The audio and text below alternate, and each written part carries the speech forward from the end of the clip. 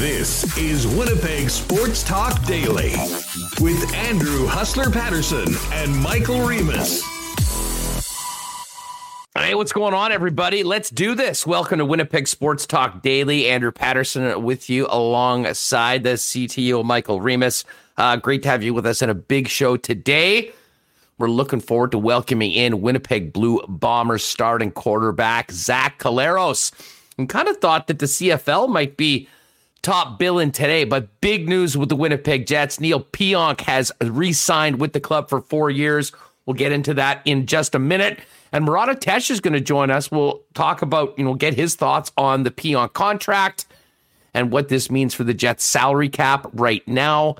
And obviously the one remaining RFA with the Winnipeg Jets in Andrew Kopp, who's got an arbitration date scheduled for the 26th of August. As always, we're brought to you by our great family of sponsors, including Canadian Club Whiskey, Royal Sports, the Nick and Nicky DQ Group, Paramount Services Limited, Not Autocorp, Boston Pizza, Little Brown Jug Brewing, Assiniboia Downs, Breezy Bend Country Club, and of course, Cool Bet Canada. Speaking of Cool Bet, just finished up in the last half hour or so this week's edition of The Lock Shop. If you're not already subscribed or you're listening on the podcast, you want some fun betting content that I'm doing with Dustin Nielsen out in Edmonton, just search Lock Shop on wherever you're getting the podcast from and check that out on a weekly basis. We'll get back to 2 times a week come September to both hit the CFL earlier in the week and a full slate of NFL games heading into the weekend. All right, let's get Michael Remus in here. Remo, big news today on the Winnipeg Jets front. Kevin Cheveldayoff does it again. The summer of Chevy continues. Neil Pionk signed at under $6 million, albeit for a 4-year term. Very interesting. I think the number makes a lot of sense, especially when you look at the cash thrown around for top defensemen. And Neil Pionk has been the Jets' top defenseman for the last couple of years since coming over from the New York Rangers. So I think there's some great value on this for the club based on the market right now. It's nice that you get a few of those UFA years, but at the same time, it didn't seem like they had the ability maybe to stretch it into a 6 or 7 year deal. So I think 4 is great for the player, excellent for the team, and it really does focus in on this window for the Winnipeg Jets with the likes of Scheifele and Connor Hellebuck signed, and of course Blake Wheeler's contract as well, that this is the time that they will be going for it, and Neil Pionk will be a part of it. Yeah, I agree with you, and thank you for having me on, as always. Happy to be here. And, you look at the deal. I think we were talking about the money, looking at what some of these other defensemen have signed for. You thought he was for sure getting closer to $7 million to be and then you look at the Jets' hierarchy of contracts.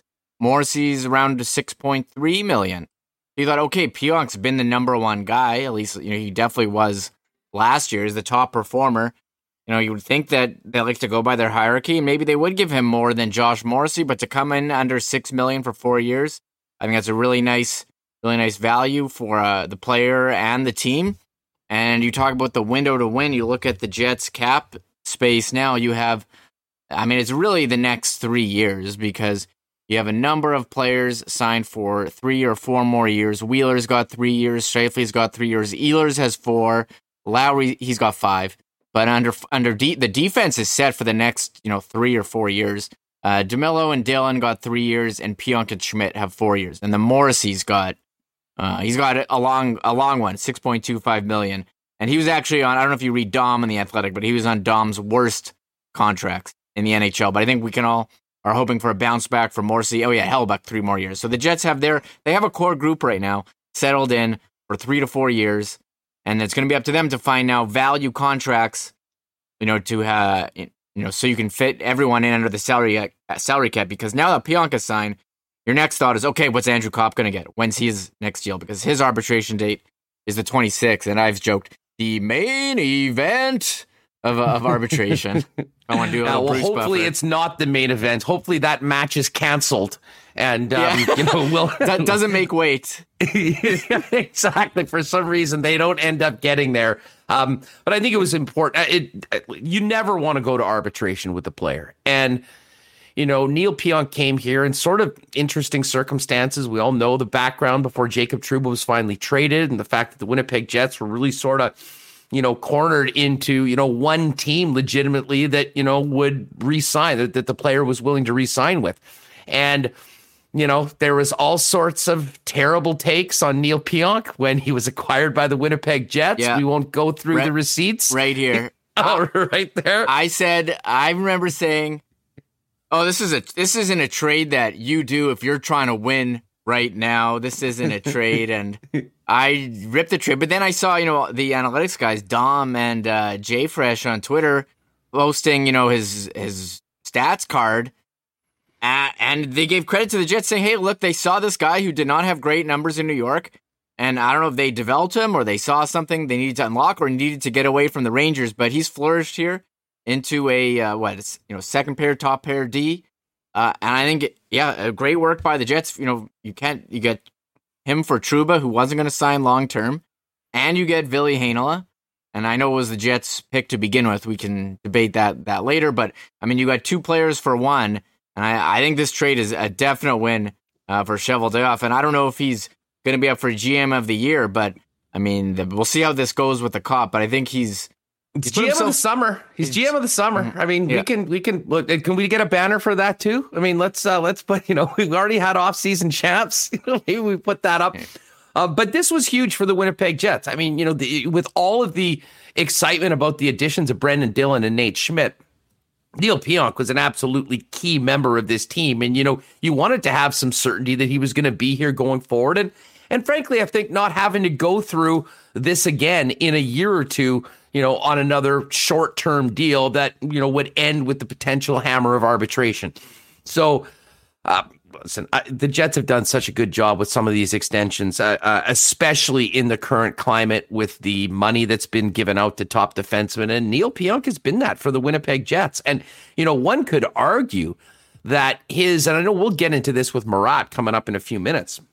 One could argue that Neil Pionk, we were talking about, losing power play time. For the most part, he wasn't the quarterback of the number one power play, although I've argued many times that I thought that he should have been. And just back to Dom's comment on Morrissey's being one of the worst contracts in the league. I think that'll look like a pretty bad take in a year, because much like Neil Pionk, and maybe we'll give more credit to Pionk for, especially in the second half of the season, I think more or less carrying Derek Forbort at times. You could say the same thing about Josh Morrissey. Who never really got a chance to play with Dylan DeMello until the final couple games of the regular season and the first round against the Edmonton Oilers. So, I'm not here to tell you that, Josh Morrissey didn't have a down year and, has had a tough couple of seasons. But I'm certainly not out on Morrissey like a few fans are. And certainly, as I said, I think that things will look a heck of a lot different with the additions of Schmidt and Brendan Dillon in the top four. And I think that's only going to be good news for Josh Morrissey and Neil Pionk. So, it's pretty amazing, Remus. 3 weeks ago, we were talking about the potential of losing Dylan DeMello in the expansion draft and did not have Brendan Dillon or Nate Schmidt. If you had told, if a Jets fan had gone into a coma for a month and woke up today realizing that Pionk's on the books for 4 more years and Dillon and Schmidt are here. It really is night and day. And the entire narrative around the Jet Blue Line has gone from it being something that was somewhat of an Achilles heel over the last couple of seasons to something that I think right now, when you look at them 1-6, not to mention the guys that can move into the lineup if there's injuries, a strength of the hockey team. Yeah, I agree with that. I do agree with you on Morrissey, Huss. I think you look at his D partners, he hasn't been really paired. Been put in a position to have a lot of success, i.e. being paired with Dylan DeMello, which we saw in the playoffs have a lot of success stopping, playing against, Draisaitl and McDavid. So I'm willing to, on any player, I'm willing to throw out last year, odd season, things are coming back and we'll see how it goes next year. As far as the Jets defense, this is why Chevy is the GM of the summer.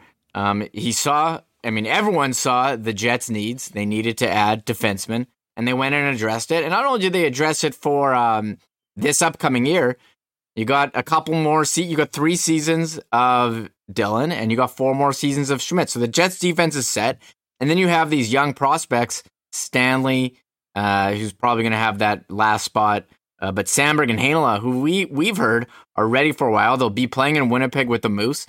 And if someone gets hurt, you can plug plug those guys in. I think if Schmidt or Morrissey, Pionk get hurt, you bring in Heinola. Just going by ice hockey, small to medium D. Nintendo theory. Yeah, the Nintendo ice hockey theory. And if you're taking your if your big guy comes out in Dylan, then or Stanley, then you maybe throw in Samberg and move up Stanley. We'll see. I think the Jets are in a bit of rough waters here, navigating the salary cap as we move forward. But I think that's fine. Most of their team is solid. You just have to find pieces at low salary to augment it. So they're going with, you're going with the low cost backup goalie. We're projecting the low cost, defenseman. Well, that's why the Heinola contract is very valuable. Stanley valuable. Samberg again if he goes in. Well, and Reem, those are all great assets for the Jets. I mean, let's face it. This team, I think, based on what we've seen management do this summer, has correctly identified that they have a window with this core based on the contracts that are signed. They expect that now is the time that they compete with the best. They can compete with the best in the National Hockey League and put their best foot forward and try and win the cup. And if you're doing that, often you're looking to make a big impact acquisition at the trade deadline. And if the Winnipeg Jets are healthy on the blue line and that top six is getting the job done and the team's winning games, there's two things. It is problematic for the young players without a spot to get into the lineup, but they're also very, very valuable assets when it comes to trade value, especially at the deadline. So, I mean, I know we'd all love to see these guys all, be drafted and developed and flourish into Winnipeg Jets.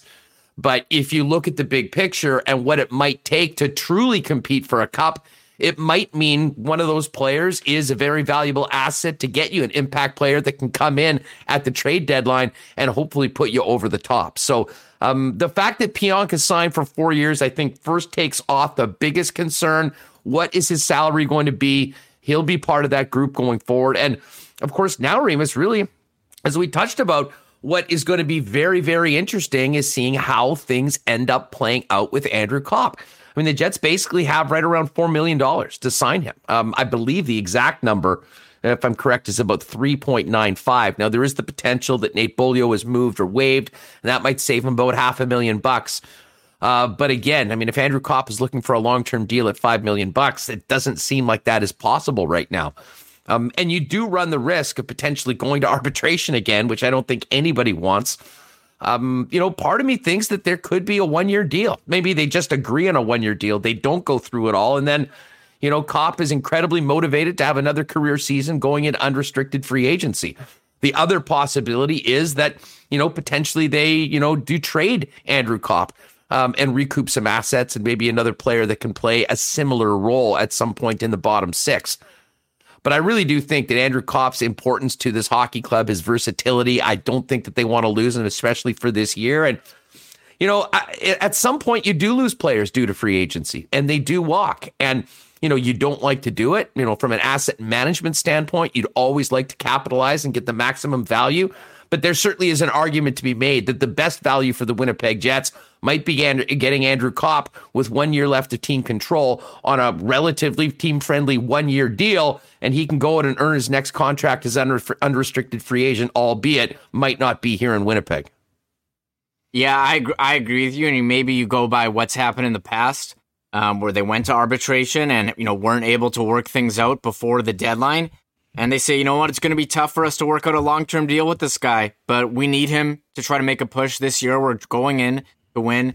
And instead of, trading a first rounder at the deadline for a player who can help you, you just, sign Andrew Kopp to like a whatever the max, you can, a little over $4 million contract, and he can help you. He can play on the penalty kill. He can play all three forward positions.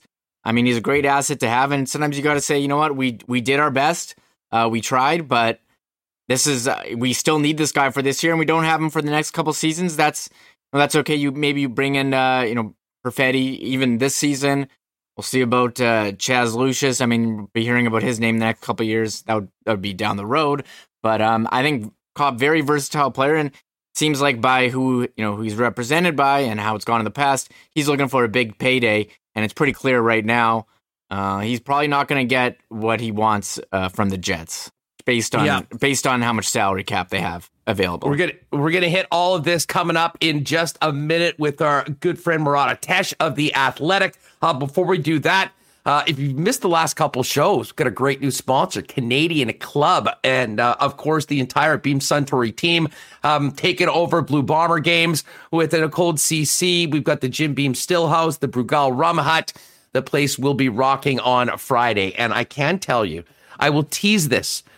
We have an absolutely unbelievable prize from Canadian Club, a very, very special Canadian Club product that we are going to do a contest. We're going to figure this out over the next couple of days. It's a good enough thing that we don't want to just do it one day and bang off a marble race and give it away. So we'll let you know next week about that. I am, though, planning on Friday's show, we will probably have another prize, so make sure you're sticking around on the YouTube chat live with us on Friday afternoon to get in on that. But again, Canadian Club, 1858, best in the biz. If you're over beer, try a CC today. Royal Sports, we talked a lot about all the Canada women's stuff. And by the way, well, I'll let you know in a second, a couple huge guests coming up this week before the end of the week. And one will be wearing a gold medal, if you know what I'm saying. We showed you yesterday all the great Canadian soccer gear that is at Royal Sports right now for everyone that's dying to get their hands on the red and white in the aftermath of the big women's victory in Tokyo. But it's more than just soccer gear. They've got it from all around the world. NHL gear, you can safely go get your Neil Pionk jersey knowing that he signed for 4 years.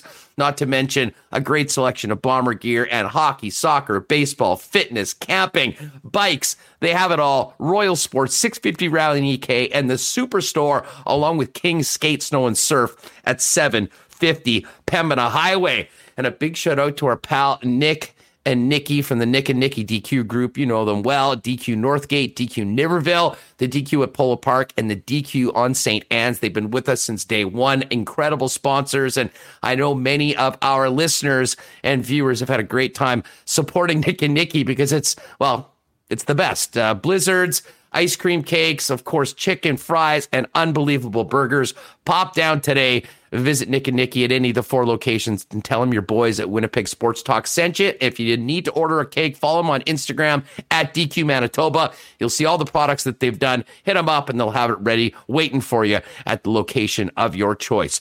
All right, let's talk some hockey. Big news today for the Winnipeg Jets.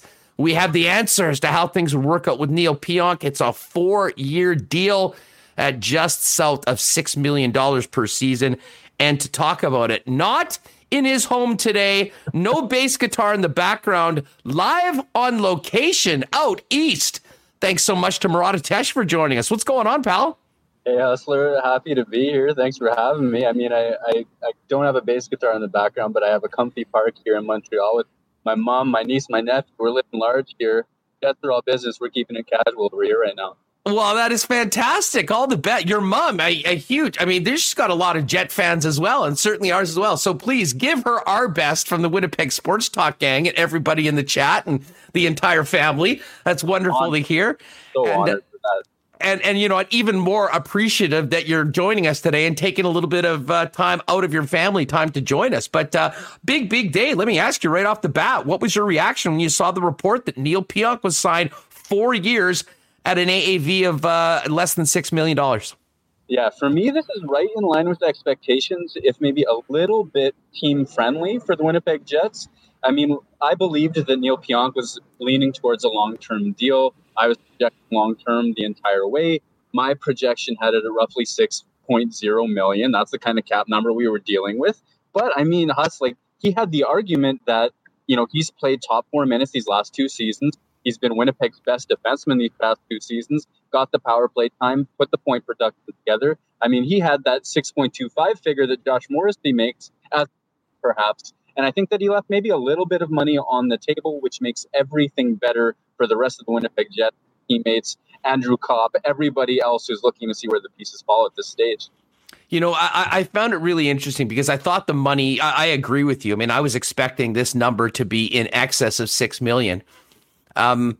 But I think that the term of this deal is perfect for both the team and the player. I mean, realistically, with the deals that we've seen and the production that Neil Pionk's had as a Winnipeg Jet in 2 seasons, if you're expecting to get him at 6 or 7 or 8 years, that number was going to be well north of $6 million, I think, when you're buying that many years of unrestricted free agency.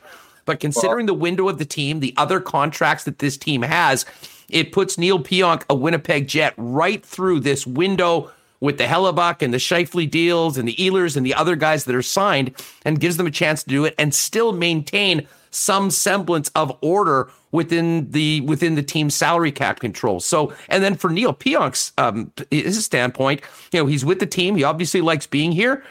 He'll be here for 4 years. He gives up a couple years of unrestricted free agency, but still, will be sub 30, I believe, by the time this has an opportunity to sign another deal. Yeah, it's a great situation. I think the timing is really important for you to key in on there. With a 4-year deal and a July birthday, I think he'll be 29 and almost 30 the moment his next contract comes about. So from Winnipeg's perspective, you get the heart of this player whose career took off in the city with the Jets, getting the opportunity that he did. If you're Neil Pionk, and presumably what you do is you make it through all this salary cap uncertainty, right? I mean, if you look at the structure of his contract, he's making less money this year because so much of it's going into escrow. And then years 2, 3, 4, he makes more strictly in a dollar sense. And that's because of the realities of the pandemic affecting the NHL, the salary cap. And likewise, if you're Neil Pionk, you're 29 hitting 30, you just had more top 4 opportunity. You put together the career that you imagined that you would in Winnipeg. Well, that next contract's in a really good spot as well. And the Jets are loaded now after 2 seasons. So much roster instability, especially on the back end. And now we can look ahead to Morrissey at term, Pionk at term, Dillon at term, Nate Schmidt at term. This team is doing everything it can to win while the horses are still here and still performing like Blake Wheeler, Mark Scheifele, Connor Hellebuck, and everything on down the line. And, when we look at Pionk's numbers, I mean, point production wise, he has been clearly the top dog on the Winnipeg Jets. And you mentioned power play time, but I mean, I remember, numerous times, both on the old station and after we started doing Winnipeg Sports Talk, talking about the fact that I would make an argument that Neil Pionk probably should have been more often out there first as the quarterback of the number 1 power play. In some ways, I think the Jets almost slow played Neil Pionk when it comes to his opportunities because, listen, when that number 2 unit, as we called it, was out there, I mean, I think, you'd be able to tell me better. They were as productive as the top unit was, and Neil Pionk was a huge part of that, albeit when you maybe put out total minutes, it wasn't quite up to the top of that number 1 unit, which had Morrissey on it for most of the year. Absolutely, especially this most recent season, right? Because when there was still a Patrick Laine on Unit 1, let's say, and Neil Pionk was making those feeds across, there was, I think, warranted criticism for the pace at which those passes came. There was criticism outside the organization. I think they were kind of looking at it internally as well. What's the best option to set up Patrick Laine in that situation? But Pionk was doing it well enough, getting the puck through on his own shots well enough, put together a tremendous amount of points. I think this season, the one that just happened, was tailor-made for Pionk's skill set because he doesn't necessarily have a cannon, though he shoots it pretty well. He wasn't firing those one-time passes to Patrick Laine like laser beam. But what he does exceptionally well is he gets the puck through traffic. We always say that about defensemen. I think the narrative got a little bit far on many defensemen who shoot a lot depending on what's happening. With Neil Pionk, I think there's a genuine gift, and the data would seem to bear that out. He can float a puck in for a deflection or for a rebound with consistency, and I think that the way the Winnipeg Jets run their power play now, without a single bomb in Laine or Scheifele or even Bufflin in that sort of situation, well, a player with that skill set, I think that's his opportunity, or maybe Nate Schmidt's. I mean, that's where it gets a little bit interesting if you start to project into the future. Yeah, and I mean, the fact of the matter is we know that he can do it. If there's a better guy to do it, that's a great problem to have as a coach. If a guy is not working, you can switch it up. I mean, I think it's going to be about production right now. I mean, I've often joked with Remus that the Jets in the past have sort of operated like a union shop where there were certain guys that, had the seniority and they were always getting into that role.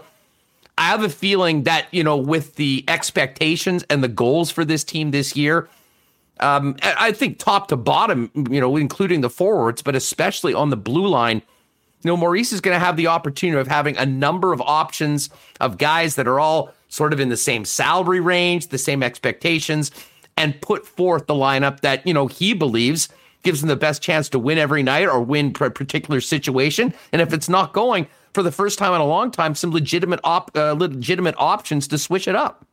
Yeah, imagine Josh Morrissey not going well one night. Well, hey, you can play Brendan Dillon and Neil Pionk instead, make them the heavy lifters. Or if Neil Pionk has an off night, which he hasn't had too many of, and that's why he's getting this big raise, well, then maybe you're looking at Josh Morrissey and Nate Schmidt. And if they're not going well, I mean, that third pairing of Logan Stanley and presumably Dylan DeMello, as I have it lined up, I mean, they can make hay, especially from a third pairing sort of situation as well. And I like that. I mean, Winnipeg doesn't have a presumable Norris Trophy winner or favorite on that blue line. You're not looking at it that way. But if you look in terms of its number 1 to 6, even 7, if you see Nathan Beaulieu out there, everybody's in a slot where they can handle it and they can perform. And for the first time in years since the Dustin Byfuglien era of Winnipeg, all of the problems are good problems on Winnipeg's back end. Finding minutes for the right players at the right times. Just before we get to the Andrew Kopp situation, which is the natural progression in all of this, the final domino to fall, I want to ask you, Murat, about the blue line and how you see. Well, if you had to predict who's going to be together in those pairings for game number 1, how do you see that playing? And Remus brought up Dom Lucian had an interesting piece on the best value contracts, and then he had something on the worst contracts and had Josh Morrissey's name in there. And I said this earlier on the show. You probably missed it coming on, but I really believe that, hopefully that will look like a cold take in about a year. I guess the question for you is, in addition to where you think Morrissey and Pionk will start and who they'll be playing with, how beneficial will it for Josh Morrissey to, for the first time in a couple seasons, have a partner that, can be carrying a pair in the top 4, regardless of who he's with? Yeah, I mean, before I get into it, I think the most important thing, especially if you like looking at these projections, right? If you like the charts, if you like all this analysis, especially like what Dom puts together, there's a really important differentiation to make between quality of teammates and quality of competition. So with the Winnipeg Jets blue line, the way they run their bench, the quality of competition, players these guys play against, is pretty similar on the top 2 pairs. It falls off in a major way on the third pair. So you can say, yeah, Logan Stanley was sheltered last season, played phenomenally given his third pair role, but there's a difference in what Josh Morrissey and what Neil Pionk were going up against. When you're looking at the end of year results and you're looking at the analytics and wondering, well, does that top competition affect these guys' results? Of course it does. What affects it even more, disproportionately more, is quality of teammates, who they're playing with. So Josh Morrissey's had a tough slog these past 2 seasons, playing the same top competition he's always played, but with a rotating cast of defensemen. Tucker Poolman, I mean, I like this guy quite a bit, especially as a third pairing defenseman. But as a top pairing matchup guy, I don't think that he was able to keep up in certain ways. So if you look at this analytical output that says Josh Morrissey has not been a good defenseman the last 2 seasons, I think part of that context says, or needs to include, that he's had a really tough go of it in terms of not only the minutes he's played against, which is significant, but the minutes of the teammates that he's played with. And there have been young players and experienced players, etc. So my end conclusion on that is I think that Josh Morrissey does have another place to go in his game. I mean, he's not immune from it himself. It's just that if a model is going to guess wrong on a player right now, he might be one of those players that gets a little bit unfairly treated by how poor the results have been when he's on the ice. That said, who do you play him with? How do you find a good situation for him? I honestly think either of Neil Pionk or Nate Schmidt would be phenomenal partners. And we've seen Dylan DeMello being his best partner in terms of the analytics these past 2 years as well. I don't think there's such thing as a rough landing spot for Josh Morrissey, whether it's Morrissey Schmidt, Dylan Pionk, and then you sort out your third pairing. Or, I mean, Nate Schmidt and Brendan Dillon also, there's a lot of reasons kind of on paper why you'd think that would be a tremendous partnership, where Dylan's a stay-at-home guy and Nate Schmidt's a little bit more of what they call a riverboat gambler as well. These are good problems. There are good situations for all 6 of these guys, not just 4 to be in them. All right, Murat Atesh of The Athletic with us here. A great piece, kind of a piece the staff put together today on the Pionk signing, as well as a very interesting convo with Brendan Dillon. We'll ask about that at the end, but let's get to Andrew Kopp because, I guess before we even get to Kopp, Murat, What does the signing today do to the Jets salary cap, and how much money do they even have right now, considering they need to fill the roster to sign Andrew Kopp, even if they wanted to give him everything that he wanted? Yeah, that's the number one question of the day. It's almost a bit unkind to Pionk, who we should be celebrating for his performance. But number one after his signing is what becomes of the Winnipeg Jets salary cap. And we've laid out the projections at The Athletic. We've been looking at this for a couple of weeks. And what we're looking at right now is roughly $3.9 million, most of 4 left. And what that does, because you can go to Cap Friendly, you can go to Puckpedia and play with it yourself. What this assumes is 13 forwards, 7 defensemen, and 2 goaltenders. It assumes that your end of the roster players' contracts make up your mind in some cases. $725K Jansen Harkins, that's the 4th liner. $750K Dominic Toninato, that's a 4th liner. I think that a player like Luke Johnson or otherwise who makes minimum $750K, that's a 13th forward type situation in this. Eric Comrie, backup job his. Contracts will determine so much of this because they make so little, league minimum salaries, that makes the maximum amount of space that we have left. That's why, a lot of folks are asking on Twitter right now, well, isn't there a way to get more than 3.9, more than $4.0 million to sign Andrew Kopp? It would take moving somebody. It would take waiving Nathan Beaulieu. It would take a trade of, and we're really looking at a situation where if the Jets do run 13 forwards, 7 defensemen, and 2 goaltenders, we're coming at 3.9, 4.0 million, and that's not a fair assessment of what Andrew Kopp is worth. So therein lies the rub. That's why everybody's going to look at these next couple of weeks with some consternation. The conversation, the narrative around Winnipeg is that, they would look to try to do a long-term deal, and we've all been speculating on what that number would be. And that's really based on, I think Andrew Kopp's importance to the club and what the team has always tried to do in the past. And then sort of, well, if that doesn't happen, they will trade him. I'm more and more thinking, Murat, that there is a legitimate potential that Andrew Kopp is here on a 1-year deal this season. And I think both parties would like to avoid going to arbitration again. But if they realize that the money's not there for the long-term deal, they do want to have him play. They don't want to go through the nonsense of picking apart each one. They figure out a 1-year deal. And then you've got Andrew Kopp coming into a situation where he's playing for another contract. He's looking to have another career year, be incredibly motivated. And, at some point you just realize that you can't sign a guy, but the value to add to the Winnipeg Jets to have Andrew Kopp, even for one more season, playing for a new contract might be better than the value you get than selling on him right now and not having him for this season when I think they legitimately feel they can contend. I think that there's a lot of reasons, that you just laid out why that's a viable opportunity. The one thing you can't do without further moves is sign him to big money, big term, right? So if you're buying multiple years of Andrew Kopp's free agency and he's eligible for unrestricted free agency next summer, just like you said, that's not doable without roster surgery. And to your point, the whole purpose of all of these additions, Dylan, Schmidt, bringing back Paul Stastny, all of this is about the Jets winning now. While Blake Wheeler is still a top 6 forward, Connor Hellebuck is still one of the very few best goaltenders on the planet. All of this is about now. And so could you look at Andrew Kopp on a short-term deal? Maybe it's a 1 or a 2-year deal that they sign aside from arbitration. Maybe it's they go to arbitration and that sets the price. It could be an opportunity, given all of these difficult circumstances cap-wise, for both parties to get most of what they want. Because Andrew Kopp believes in himself. If he goes to arbitration and uses that hammer, which he's elected for, and they're unable to sign a long-term deal in advance, well, that's a guaranteed 1-year deal that takes him to unrestricted free agency. That's a bet on yourself. And I believe that Andrew Kopp believes in himself. Winnipeg treating him like an own team rental. I mean, they believe in him as well. And if he plays a third-line shutdown role, if the top 6 doesn't have room for him this year, plays with Adam Lowry, gives Paul Maurice that checking line he adores, they match him up just that way, well, maybe his point totals this season aren't that 56-point pace that he put together this year, and maybe he's a more affordable signing even for the Winnipeg Jets next summer than right at this exact moment.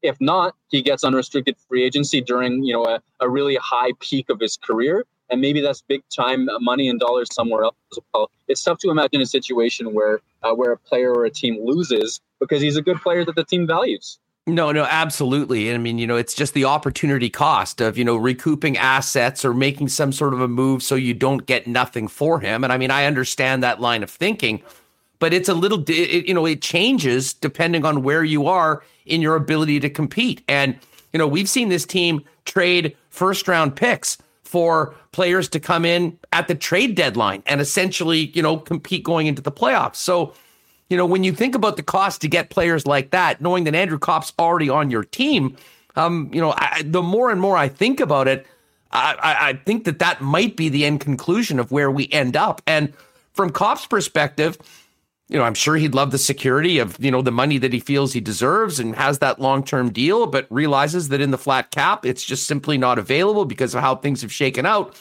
And I'll tell you what, to your point, he had a great season points-wise, and even if the points aren't there, maybe the best way to boost your value as an unrestricted free agent is be a dominant player in both ends in a nice, long Stanley Cup playoff run. And that's the goal of everyone. And if that went for Andrew Kopp, it could actually work out as maybe the best-case scenario for the next deal that he signs. Well, when does the myth-making begin in the NHL, right? It's when you go on those playoff runs. You look at Tampa Bay's depth players. You look at the rising status of Ben Sherratt and Joel Edmondson because of what Montreal's blue line was able to do, taking them to the Stanley Cup final. I mean, I think that the myth-making, the greatness legends, the what establishes a legacy is the small sample that is the Stanley Cup playoff because it's the most important time of year. And, I mean, those players get paid. A depth player on a Stanley Cup champion, not saying that Winnipeg is, a top 3 or 5 favorite to win the cup necessarily, but a depth player on a Stanley Cup champion gets a contract premium. Success breeds success in terms of those contract dollars. And I mean, I guess what I'm doing is I'm nodding my head and I'm saying, as much as I believed, perhaps in advance of the NHL draft, there was room for Andrew Kopp to be moved for futures, for multiple draft picks, all those sorts of things. The price was never right. Draft picks were hard to come by at that time. This is a player that, from where we sit today, can only help the Winnipeg Jets. And if he helps the Winnipeg Jets, he can only help himself get paid next summer or this if they somehow find that squeeze. Yeah, I'm with you. Now, if the Jets still evaluated the situation and knowing how important it is for them to maintain their assets or get something for them, decide that, okay, we're going to make that trade at some point this summer, what are they looking to get back? What makes sense to get back? And I mean, you still have to worry about this salary cap number that, I mean, presumably maybe you get a pick and a lesser player, but does that make you better? Does that give you a better chance to win this year? I'm not sure. If a trade was made, well, what do you think the Jets would be looking for? What would make sense for the team to actually pull the trigger and, not suck it up and, enjoy one more year of Andrew Kopp and take your chances next year on the open market? For me, my starting point is how I believe Paul Maurice will run his bench and try to get his version of the most out of the Winnipeg Jets, because we have a track record. We have a top 6, that involves sometimes multiple centers on the same line. We have that Blake Wheeler, Kyle Connor, Nick Ehlers, Mark Scheifele, Pierre-Luc Dubois, and Paul Stastny, who are top 6 players in that mold. We know that the best team that Paul Maurice ever coached, the 2017-18 Winnipeg Jets, that were, in the Final Four and were a genuine Stanley Cup contender at that moment, involved a really strong usage of that checking line. So Andrew Kopp, the way that I have him sized up on the Winnipeg Jets is with Adam Lowry on that third line, sometimes being bumped ahead if maybe Pierre-Luc Dubois struggles or what have you, but that's his wheelhouse. So the best case scenario, if you're looking at the opportunity cost, especially when the defense is set and Connor Hellebuck is in goal, is a player that plays precisely his role. Perhaps not quite as well, maybe without the offense, but who can really shut things down on that third line alongside Adam Lowry, and just perhaps a player earlier on in his career that can do some of the same things for less money so that you can fit that underneath the cap. At the same time, and this, because I can't find a reason why they're going to spend big money on a backup goaltender or big money on another defenseman. That said, it's really about forwards. I don't see room in the top 6. It's got to be there. And that might be why it's safe to move Andrew Kopp if his value is reduced to that third line sort of situation. The opportunity cost is less than if Winnipeg played a more balanced top 9 more frequently. The other thing that I think of is the Jets cap situation, where with Brian Little certainly headed to long-term injured reserve, staying underneath the cap for a long period of time this year, it doesn't accrue anything. It doesn't build up anything. You can't turn that into big dollars at the trade deadline. It just is what it is. And that's another reason why, Andrew Kopp may be, I guess I'm going against myself here, but maybe safe as a third line player, a case for the own rental in this situation.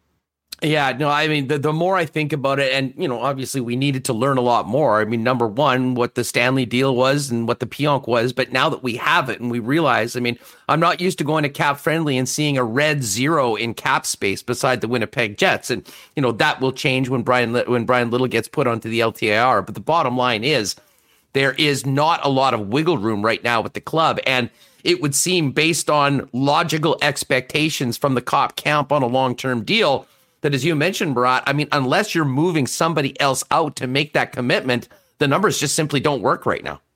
Yeah, the only thing that I can think of, and so let's talk about options to move players out.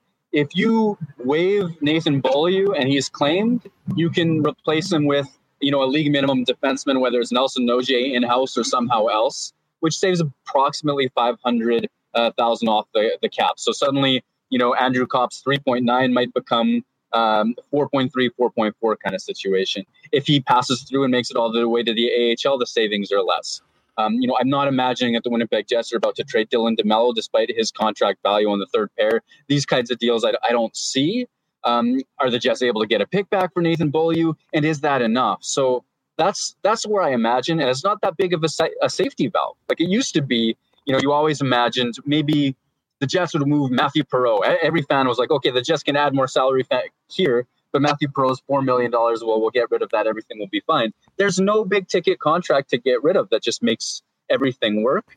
So the only other thing I'm left with, and this happened in Winnipeg's favor, unfortunate for the player, but in Winnipeg's favor heading into this season, we were all anticipating Brian Little was going to LTIR. We didn't anticipate Dominic Toninato. And we know that he had I believe it was long.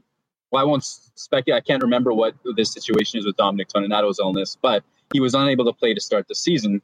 And if there is another player, unfortunate, and you don't wish this upon anyone, but who has, something nagging or some operation to get done or something to do that allows Winnipeg to get a little bit more long-term injured reserve relief, there's a little bit more savings there that you could use for Andrew Kopp.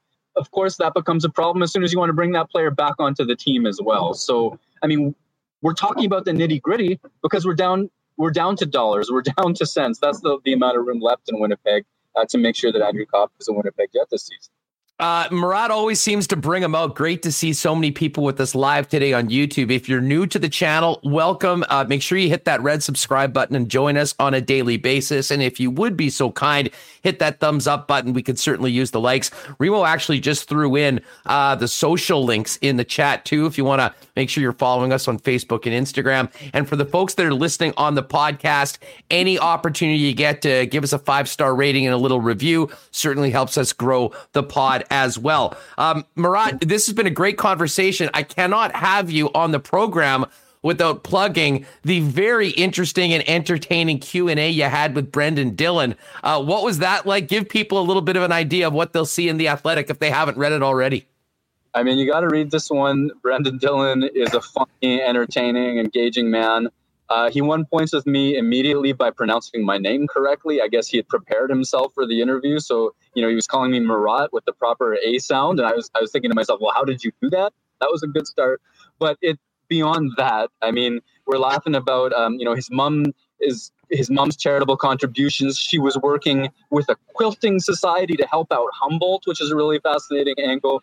On ice, we were talking about how he was a late bloomer. I mean, this guy was 5'2" when he was passed over in the WHL draft. So he knows what it's like to be too small for the league, as well as to be a 6'4", 225-pound player who can bully players in the corners. And he reflected on that, what it's meant to his career, a blessing in disguise, and all the things that he was able to learn from that as well, in terms of, in using his words, becoming the best Brendan Dillon that he can be and the best Winnipeg Jet that he can be. I think it's a good interview thanks to him, and it's an exciting addition to the Winnipeg Jets football.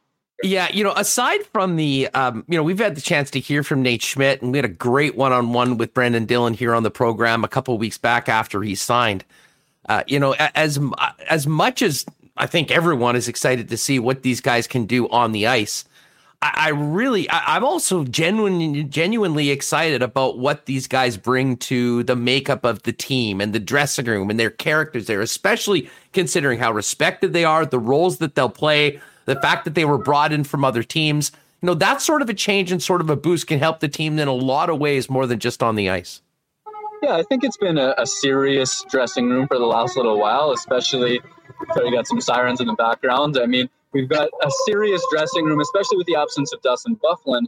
And what I like the most about this, good character additions of Schmidt, Dillon, Paul Stastny, to be brought back, is there's this really nice confluence of phenomenal human beings who play well. We're talking about top 6 forwards and top 4 NHL defensemen, so that, they're not just some goofball in the corner of the room. They come with a tremendous amount of respect for what they do on the ice, off the ice, all these things as well. And I like that.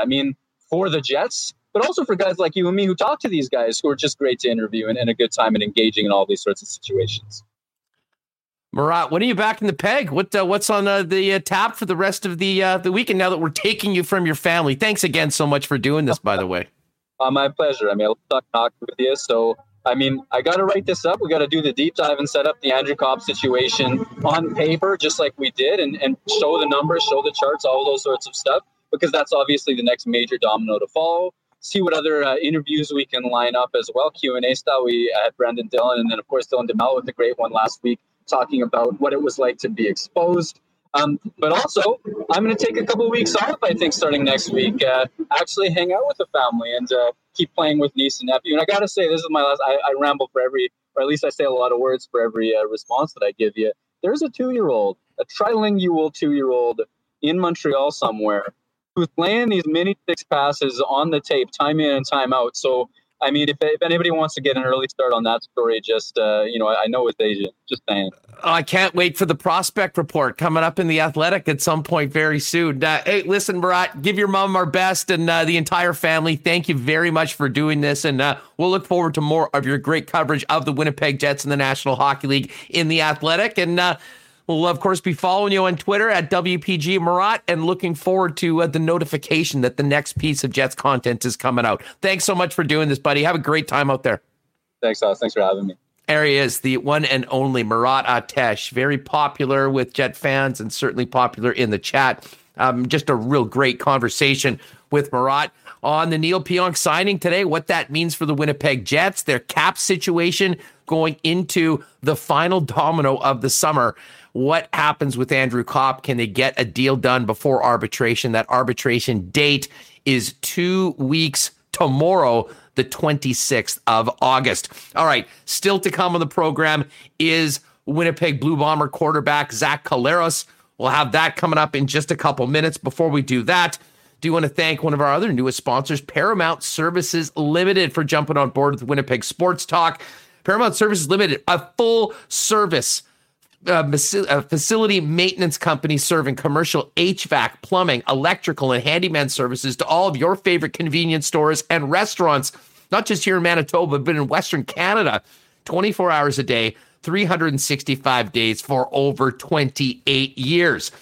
If you're needing kitchen or cooler supplies for a convenience store or restaurant, give anywhere in Western Canada, give our friend Kerry O'Brien a visit or on the website at Paramount Services Ltd for more information. And in addition, to be able to take all of your care of all your needs if you're in the business, if you have HVAC experience, plumbing, electrical, handiwork, they're always looking for qualified individuals. And just so you know, they're also members of the Plumbers and Pipe Fitters Local Union 254. So if you're thinking about maybe a job change, looking for a great company and a great place to work, find out more about Paramount Services on the career page. You can go to our sponsor page, click their logo, and it'll take you right there, or check them out online at Paramount Services Ltd. Not AutoCorp, they keep on rolling, man. Every day I see something come up on their Instagram page of another beautiful car going off the lot. if you are thinking about making a move and getting into the car of your dreams at a great price, why not do it with the Knott team over at Waverly and McGillivray? And it's so much more than vehicle sales. They've got an incredible service department with Red Seal technicians. They'll detail it. And of course, the car lab coming up for those of you that like to trick around modifications and all of that. There is one spot you need to go before you do anything when it comes to your vehicle, and that's Knott AutoCorp. Visit them at Waverly and McGillivray or check them out online at knott.ca. And I mentioned yesterday, I was back at Boston Pizza. I've been at BP quite a bit lately. We had that great Blue Jays event for the homecoming game 2 Fridays ago.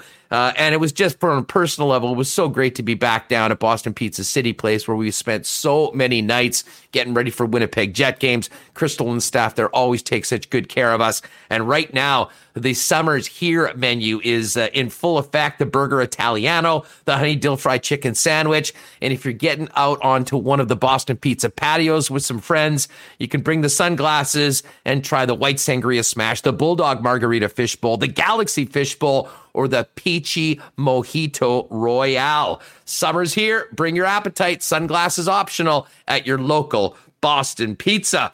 All right. Zach Collaros coming up. Let's get Michael Remus back in here in a moment. And one other thing. Speaking of Zach Collaros, very excited to have the Bomber quarterback coming up on the program. And Remo, while you join us, a great announcement coming up on Friday on Winnipeg Sports Talk. We will be welcoming in Winnipeg's gold medalist, Desiree Scott, from the Canadian Olympic gold medal winning women's soccer team. Anyone that's been watching this program for the last few weeks knows how emotionally invested I personally was in the event, and I think that sort of caught fire throughout the country going into the incredible gold medal win. And it's going to be so much fun to have Des on it. So make sure you're here on Friday. You can give her your well wishes when she joins us live on Friday's show. But before we get to Zach Collaros, Remo, some great stuff with Murat. You knew there'd be a lot of people interested in it. A big boost today with the people watching live because Jets News brings people live to Winnipeg Sports Talk. And it was just great for Murat to take the time to join us from Montreal. Yes, we did a good test before to make sure it worked from the park he was at. He was concerned about outside noise. I had a good laugh at the end when the fire engine went by, but you could definitely hear him loud and clear. Some people joked in chat that it was his hot fire Jets takes.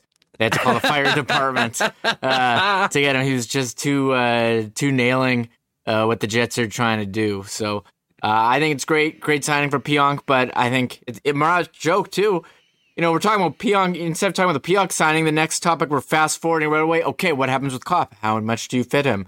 And what does it mean for them? So, but as far as Pionk goes, I mean, you mentioned that his power play stats were better than Morrissey's. And it's interesting to me, you look at, the just rate stats per minute. I mean, Pionk and Ehlers, much more efficient on the power play than the Morrissey, Scheifele, Wheeler, Connor combo.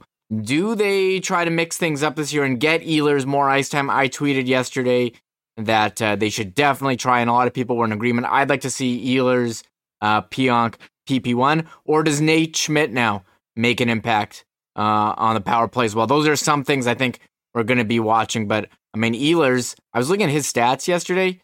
I know I'm kind of going off topic here, but he had like one less point than Scheifele in half as many minutes. So, we'd like to see him get some more power play time, but that's another topic, I think, for another. It is, but you day. know what? I kind of referred to that with Murat, and I really do think that, and I joke about the place was a union shop and it was always the veterans that were going on. And, there's a little bit of truth to that. I mean, Coach Paul Maurice and many coaches do have their tendencies.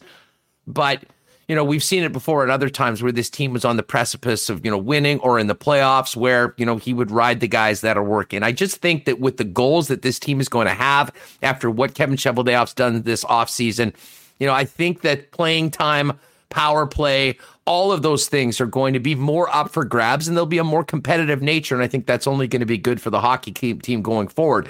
And if it is an open competition, as you just mentioned, Remo, it's going to be pretty damn hard to keep 27 off that top unit and maybe even off the top line, depending on how the ice time is doled out by the coach. Yeah, I agree. It's pretty clear that he is an elite player, and it's time for him to get those elite power play 1 minutes and some more top line minutes. So I think that's something to watch going forward. And, hey, if you can get him a discount in your fantasy draft, I think he's prime for yet another. It seems like he's breaking out every year, but I mean, with increased ice time, you'd think comes increased production for him. So I think that's something to watch as we hit training camp. What are the lines going to be? I think that's at least a month away from that. Bravo, Bry. Pionk should be our PP1 D-man on the rear corner. Fight me if you disagree. No one wants to mess with Bravo Bry. Yeah. That is what for sure. What about Pionk Buster Parfaits? Is DQ going to come out with those? Someone wrote that in chat. Listening. That's outstanding. I will pass that on. To Nick and Nikki and see what they can do. Andrew Haleko in the chat says the Jets need to move Nico $750 to get close to paying Kopp what he's worth. Here's the issue, Andrew. If you move Nico, you still need another player, assuming that he's on the roster, filling out the roster at league minimum salary.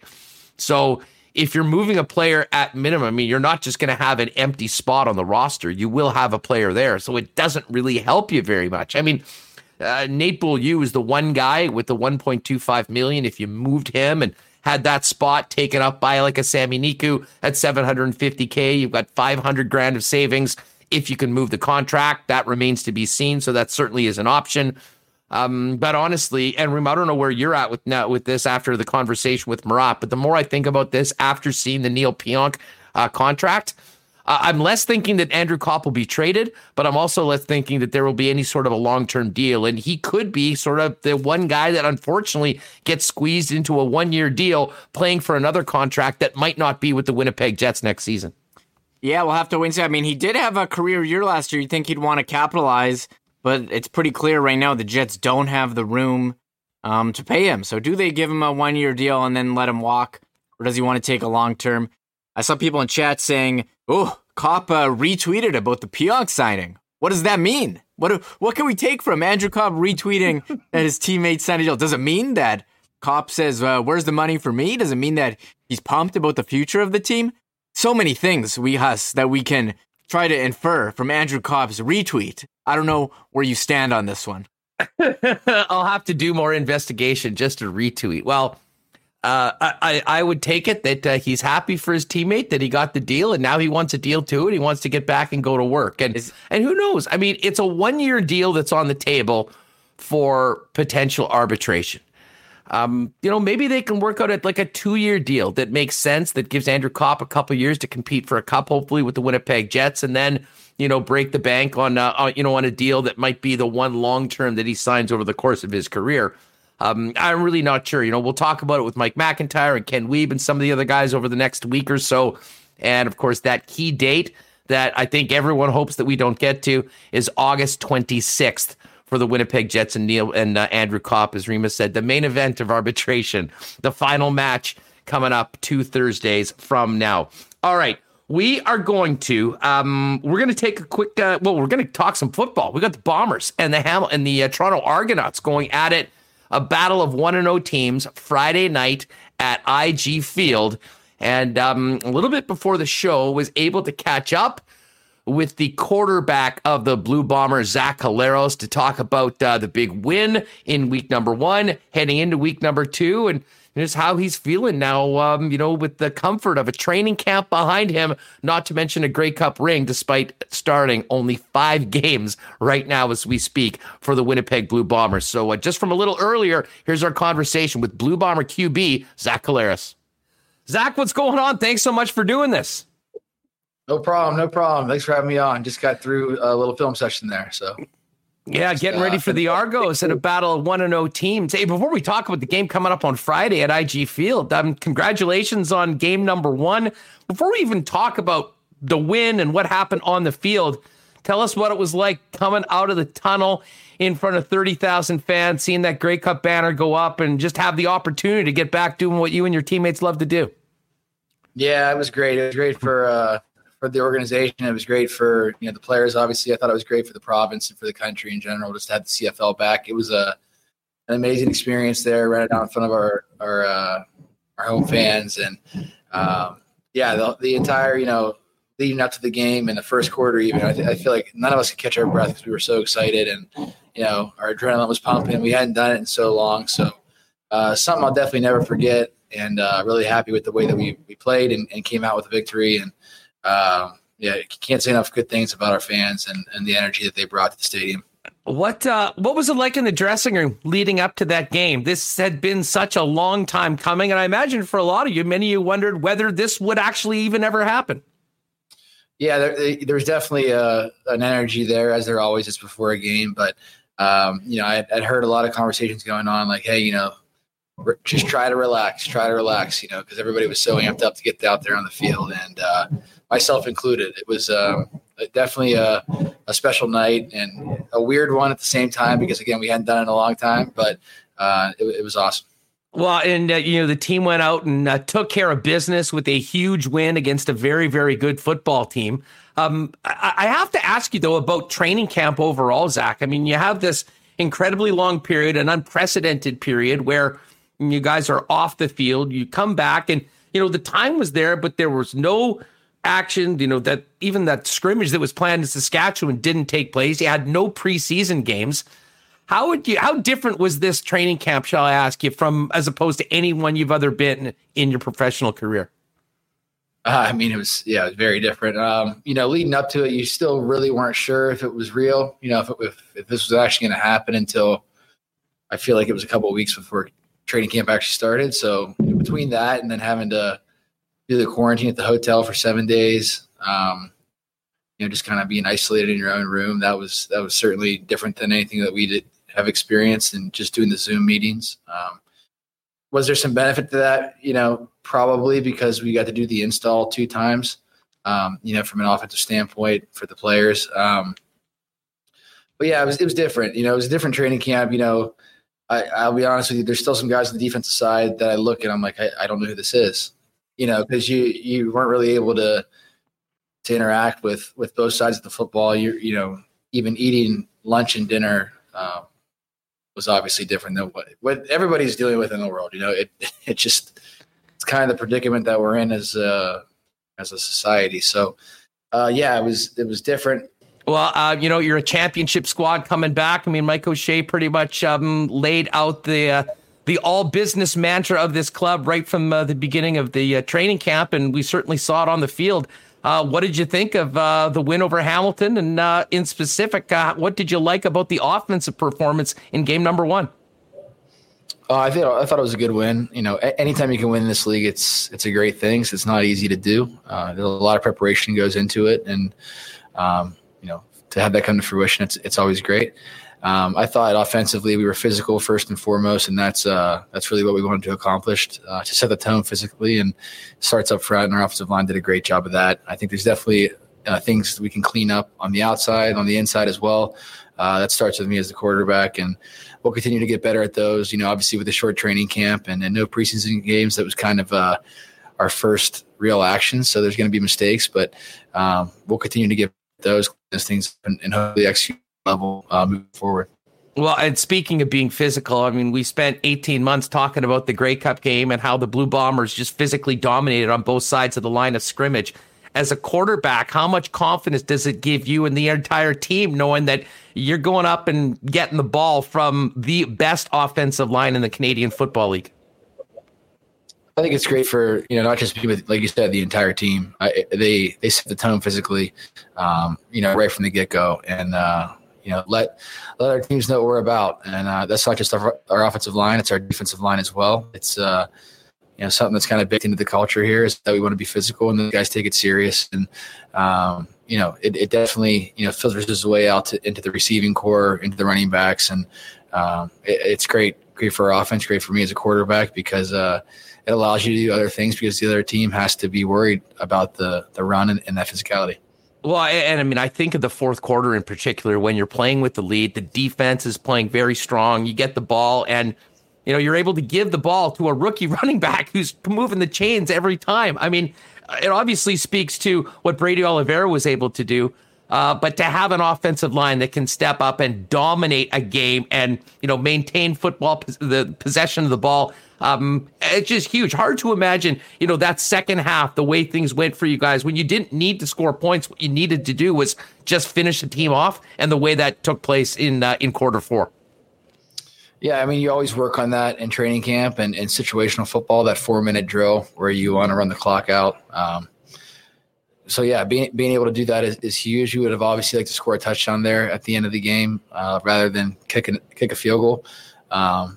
We took a penalty there, and that set us back. But yeah, it was a great performance.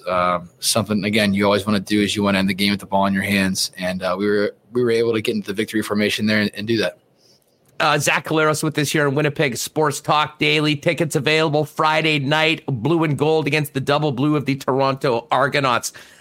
Zach, I have to ask, you're coming to Winnipeg and winning a Grey Cup is one of the most storybook and sort of crazy stories. I mean, you started one game at Winnipeg's at the IG Field and then went on a run on the road. I mean, for many Bomber fans, that was their first time to actually get a chance to see you in person playing at IG Field if they weren't at that final game of the 2019 season. Does it feel like home now? Do you feel at home as a Bomber now that you've got your Grey Cup ring and knowing you're getting back at it with this club? Yeah, I think so. I think it's a great group, so they're very welcoming. Obviously from playing game standpoint, I hadn't been here for a long time, but I really did feel like I was one of the guys in the locker room. And then keeping in touch with people over the off season, an extended off season, and then getting back at it. It felt like home. I always remember, the Grey Cup win, the celebration downtown Winnipeg. It was such a magical period of time, and then everyone went their separate ways. Like, what was those few weeks afterwards? You got home, you're a Grey Cup champ. Did you ever think back, like, the last 2 months almost seems like a dream? Like, how the heck did all this happen and come together the way it did? Yeah, I don't think I really sat back and thought about it until the whole pandemic, started, because, we came home after the parade. We had an ultrasound. I think it was my wife's first ultrasound. So, went and got that done. And then it was a lot of traveling, for Thanksgiving and Christmas and, all those different things, for me wanting to get back to see my family. So we never really had a chance to sit down and kind of, again, talk about it and think about it. It was just, we're going from this party to this party to this party to say hello to this person. And yeah. And then by that time, we were all supposed to, bring the Grey Cup, back to our hometowns or whatever. The pandemic started. So yeah, that was different. But yes, that was a time that my wife and I, at least, or my parents and I, could sit around and talk about, how cool that was, not for me personally, but for our team. And I'm sure for the fans, OSHA's kind of a storybook kind of thing. But again, it speaks to the culture here in the organization. And, it's not just the quarterback that wins games. There's a lot of great football players on our team, and it takes a total team effort. And that's what we had happen. And it's just so happy we won the Grey Cup. Well, and you saw how much that resonates within this city, last Friday night or a Thursday night, and we'll feel it again when you guys take the field against the Toronto Argonauts. There are some pretty significant changes on the offense, and certainly from the quarterback position. No Chris Streveler, who was such a sort of a unicorn with the way he was able to run the football and basically a human battering ram in that you guys would switch out. And of course, offensive coordinator Paul Lapalisse is gone. Tell us about working with Buck Pierce and how things have gone so far with the new offense that you and Buck are sort of in charge of taking into 2021. Yeah, Buck's been amazing. Amazing to work with since day one, even when I first got back here, and he was the, just the quarterback coach, pass game coordinator. He's been a great person to lean on and talk about the offense with, and, obviously carrying it over now with Lapo being in Ottawa and talking with him throughout the offseason about what he wants to accomplish offensively, from a philosophical standpoint and from a tempo standpoint. That was great. And then, being able to come here and, go into a full training camp with him has been great for me personally. So yeah, he's been great to work with. He's an easy guy to communicate with. He does a great job of communicating, to the receivers, to the offensive line. to the running backs. I think it's easy for him because he played the quarterback position and he's always kind of been in that leadership role. Mix that with humility and guys really respect him and listen to what he has to say. And it's been great so far. I look forward every morning coming to work and working with him and, just talking ball and, what we can do this week to attack the defense and to score points. I still think back and, talk with friends about, the run to the Grey Cup. And anyone that knows what it's like to, play football at that level, the amount of preparation, the amount of information that a quarterback needs to go about the offense, I think made what has happened over the course of 4 games that much more impressive because of how little time that you had to learn everything. I have to ask you how much more comfortable you are just in general with your situation and the offense right now, having had this amount of time and having had a full training camp with your teammates going into last week's opener. Yeah, I think my comfort level is obviously a lot better than it was, for that game because I wasn't able to, really learn everything from the beginning. Obviously having a full training camp now, there's little nuanced, terms that we have in our offense. Now I know the reason why they're called that and what we're actually trying to accomplish, rather than just, getting a 200 play game plan and memorizing that for this week against Calgary or this week against Saskatchewan, which is what I was kind of, doing there at the end of the year. Being able to start from scratch, learn the ins and outs of why we do things here has been great. And it's made things a lot easier for me from a communication standpoint with the coaching staff, as well as with the receivers, because our receivers have been here for a while too. So they speak the Winnipeg offensive terminology language, right? When I came last year, I was calling things what I'd called them in Hamilton, from 4 years ago, or in Saskatchewan, because, we called this route this, and then you guys call it this. So I'm just trying to be like, hey, you need to run that 1 and 8 and come in. What do we call that? Oh, we call that boost. Okay, we call it bucks here. Like, what I'm saying? Like that kind of stuff. It's just made my life a lot easier from that standpoint. And anytime, again, going back to starting from scratch, anytime the why of why we called this play this and what we're looking for, I think it makes the quarterback's job easier. I think it makes everybody's job easier. So we always try to tell, even the receivers, know what the concept is and what we're trying to accomplish here. And it'll make everything better and easier for you too. Speaking of receivers, we're looking forward to getting Darvin Adams back in the lineup at some point soon. I mean, he certainly makes a huge difference as, a real legitimate deep threat, but Kenny Lawler's looking good. You got Nick Dembski coming into his own. I mean, what do you make of the performance of those guys that you're working with every day and the way they balled out in game number 1? Yeah, it's just a great group of people. Kenny, obviously, his tangible stuff is off the charts, but I thought he had a great training camp as well, just from a leadership standpoint, being in that room and understanding our offense and being able to communicate that with guys. Everybody knows how great Nick Dembski is. And Drew Olatarski, those two guys for me are kind of, like security blankets out there, and they know the offense probably better than I do. So, anytime I see something, I can kind of look at them and be like, hey, let's do it this way. And they know exactly what I'm talking about. And, it makes the quarterback's job, a lot easier. Rasheed Bailey, came on down the stretch for us last year and had a great training camp, had a great week 1. Love his energy that he brings out there. And who else do we have? Who's to the field out there? We had Charles last week and, so Charles is very dynamic with the ball in his hands. A guy who's been here for quite a while too and knows the offense, so he's going to continue to get better. We got some young guys too, so it's a great group of athletes, guys that want to be great. And like I said, I just got done staying after with those guys for an hour just to break down a little bit of what we did at practice and what we can do this week against Toronto. So they're an eager group, and it's a fun group to work with because they want to be great. You made a number of plays with your feet as well. I'm just wondering about your viewpoint on, how much you want to run. Are you getting out of the pocket to create more passing plays? And how important is it to be able to run the football, but also to to get down to make sure you're not taking any extra hits? Yeah, I don't want to run the football. I've always been more of a to improvise to get the ball to the receiver. I think last week I had one run there where it just everything kind of split in front of me, and there was a lane there, so I took it. But generally, I think the quarterback should not be the person running the ball. Should be the guy who moves around a little bit and gets guys open and allows for some extra time there. So it's nothing you really think about going into a game like, hey, I need to drop back and take off 3 or 4 times. But I think between the rustiness of not playing for 2 years and dropping my eyes and just trying to get outside the pocket, because it's always something that I've reverted to because I've been decent at it in my career of improvising there on the run. Mix that with some of the things that Hamilton was doing.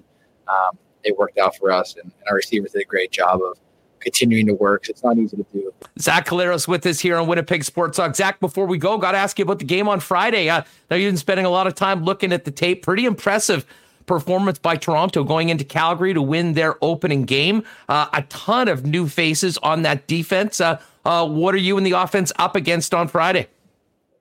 Yeah, it was definitely a big win for their organization.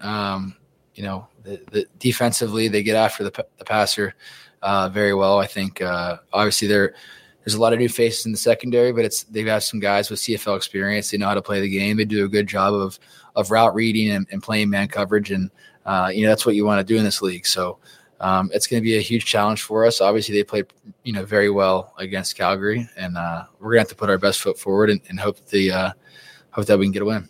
Hey, last one for you, and thanks so much for doing this.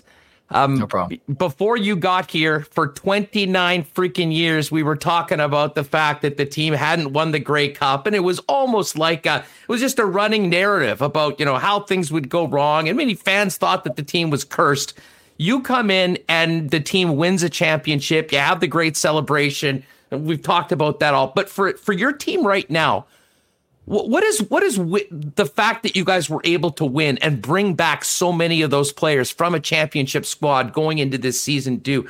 I mean, does that make you guys more prepared for what's to come right now? Does it give you more of a sense of defending what you have earned? Or is all of that nice to have, but none of it really matters because you got to go out and win battles every single game when you take the field? Yeah, I think what you said at the end, we've tried to embrace that. We're a new football team this year. We have a lot of guys that have come back from that team, but every week's going to be different. And, our goal is to go 1-0 every week. So there hasn't been a lot of conversation about last year or 2 years ago, if any, really, except for, just kind of BS in the locker room. Like, hey, remember this? Or what we did after this game, kind of thing. The celebration was awesome, I must say. that parade that Winnipeg put on was just amazing. I didn't know what to expect, and that was just incredible. But yeah, to answer your question, there hasn't been a ton of talk about that. Obviously, it's an amazing thing that we accomplish as a team and accomplish as a city here and as a fan base, and we're very grateful to have done that. But this is a new year. Every team's different, and we're really locked in on taking it day by day to try to beat the opponent that's in front of us. And, this week it's Toronto. And, again, we're hoping we can play our best game to get a W. Well, I know the fans are, it was a long time coming to get back to the park last Thursday. Luckily, the wait was only 8 days before seeing you and your teammates go at it again. Zach, all the best. Thanks so much for doing this. Good luck on Friday night, and hopefully we can do this again later on the summer. For sure. Thanks for having me on, and have a good one. All right, that was great stuff with Zach Collaros. Thanks so much to the Bomber quarterback for joining us. Again, Bombers, Argos, Friday night, IG Field. Tickets on sale now. Get out there, get your butt in the seat at the stadium. I will be there, and I will have koozies with me again. So if you missed me at the first game, looking to see if you can score one of those Winnipeg Sports Talk koozies, I will have them. Get there early. They were all gone by about 6:45 last game. But anyways, really looking forward to that. Thanks again to Zach for joining us, and thanks to DC and the gang for helping us arrange it. All right, Asa Rehman coming up in just a second. Do want to thank Little Brown Jug for their sponsorship and partnership here with us here on Winnipeg Sports Talk Daily. If you have not yet already tried the flagship 1919 or the incredible summer beers, including the Summer Lager and the Hefeweizen as part of the Summer Variety Pack, what are you waiting for? And you don't even have to leave the house. You can get it delivered directly to your home. Same-day delivery if you order by 4. And you can do that online at littlebrownjug.ca. And with the restrictions loosened, another great spot to go and get it right from the tap, if you will, at Little Brown Jug. The brewery and patio is there on William Avenue. It's just a great spot if you haven't been there already. Make a point next time you're getting together with friends to maybe pop down and enjoy Little Brown Jug at Little Brown Jug at the headquarters on William Avenue. We've got live racing again tonight at Assiniboia Downs. Remus and I will have our picks at the end of the day. Did manage to squeeze a little bit out of last night. A nice parlay that basically got me, a quinella, using the horse racing vernacular correctly, that got me to about even. But we really dug in for these picks tonight, so we're looking forward to that. Some of our favorite horses are back, including Otani. We'll hit that at the end. But if you're thinking about getting out, you can do it. Double vaxxed. You got to show your ID, much like you do to go to a Goldeye game or a Bomber game. 50% capacity on the main level and outdoors. And upstairs, VLTs are open from 9 until 12:15 every day, as is the terrace dining room. But you're going to want to make a reservation for the terrace dining room. You can do that by calling Assiniboia Downs or find out more at asdowns.com. And don't forget tonight, with all the live racing getting going at 7:30, 6:45, Kirk and Stretch will break it all down for you. And Remus and I both had a lot of fun betting on the races on hpibet.com from our homes and watching all the action on the Assiniboia Downs live YouTube page. And many people with us on YouTube probably seen the guys in here on the regular as well, interacting with us. Definitely check that out if you're looking to make a few wagers tonight for the track. But if not, get out there and do it in person. There's nothing like being at the track.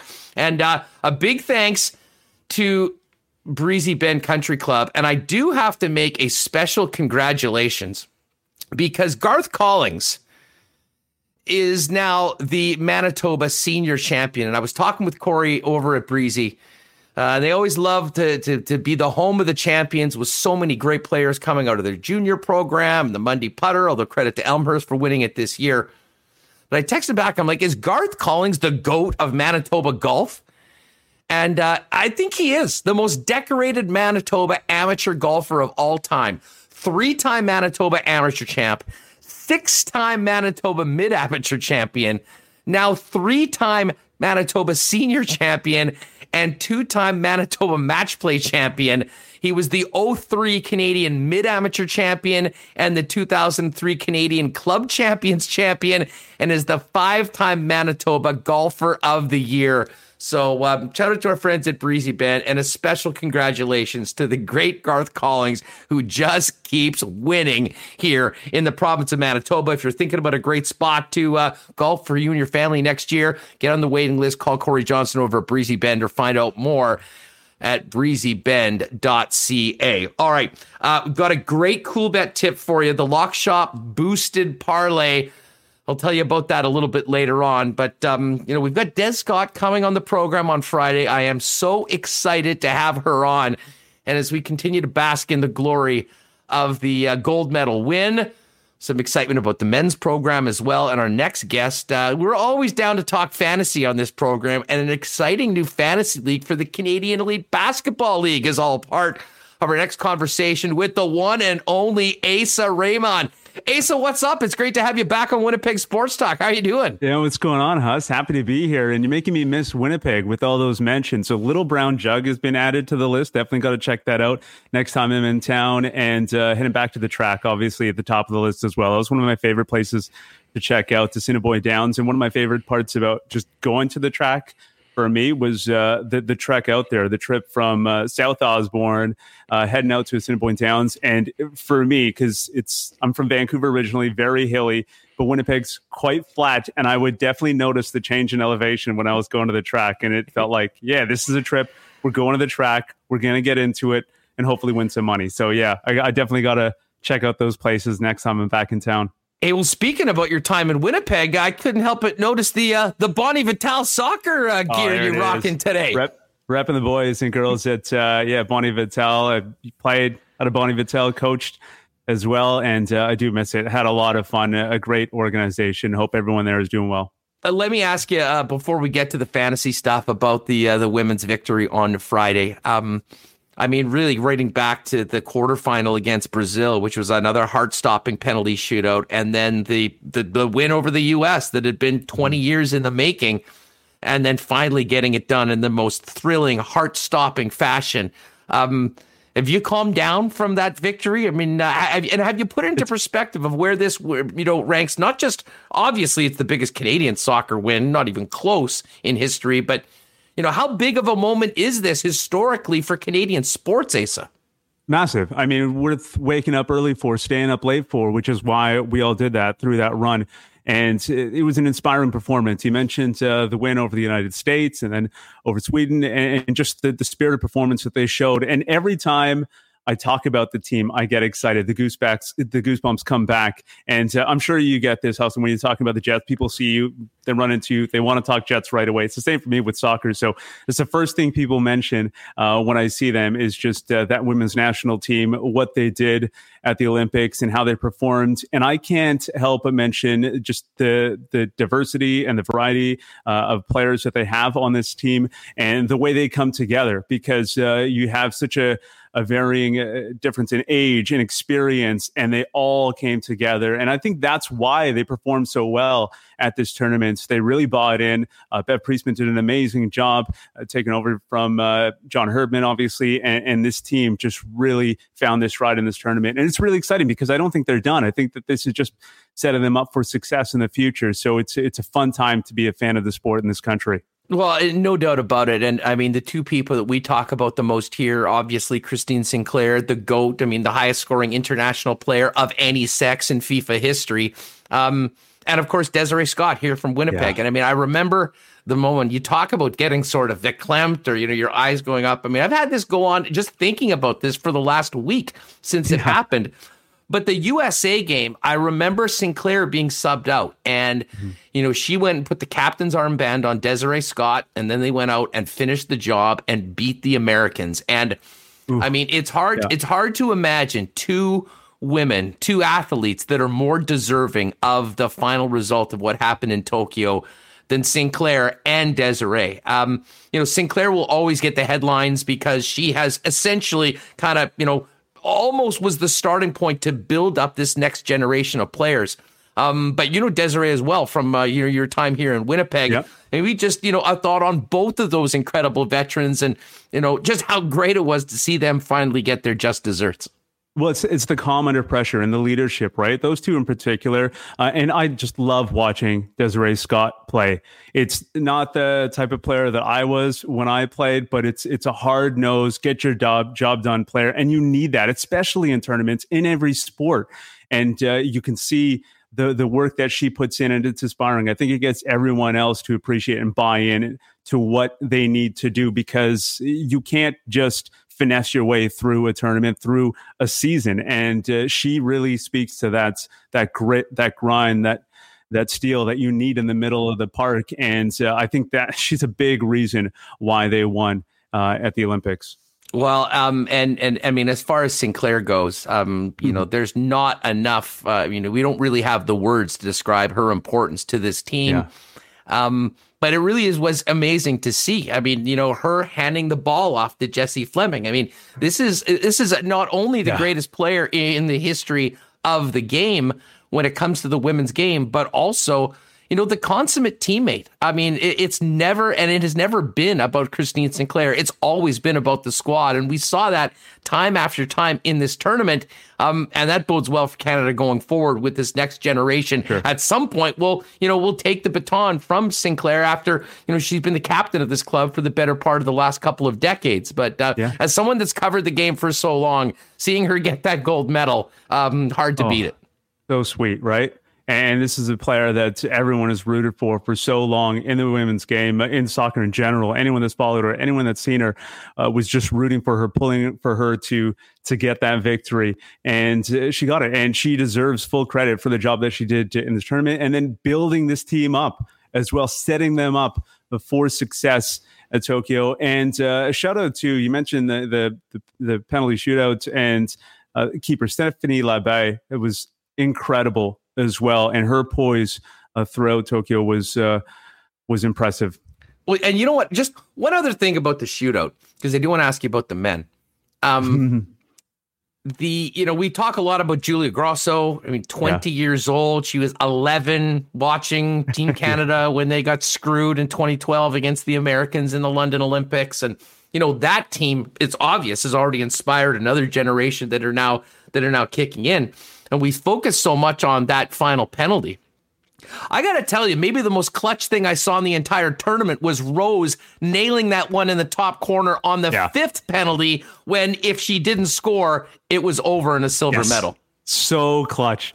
Yes, but in watching those penalties, I don't know how you felt about it, Huss, but it seemed like they needed to do that. And rarely do I see that in a shootout where both keepers are just dialed in. And it felt like they needed to go upstairs, top corner, which is why the Swedish player, I think, put it over because she knew that she had to essentially put it top in to score. Both keepers did an amazing job, put so much pressure. And then, Grosso to put that away was so nice. It was awesome to watch.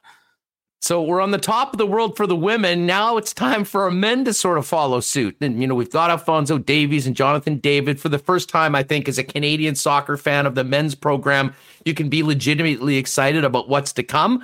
But short term, this team still has some pretty big qualifying games coming up that will be happening here in Canada. Fill us in on where the Can MNT are at in their World Cup hopes.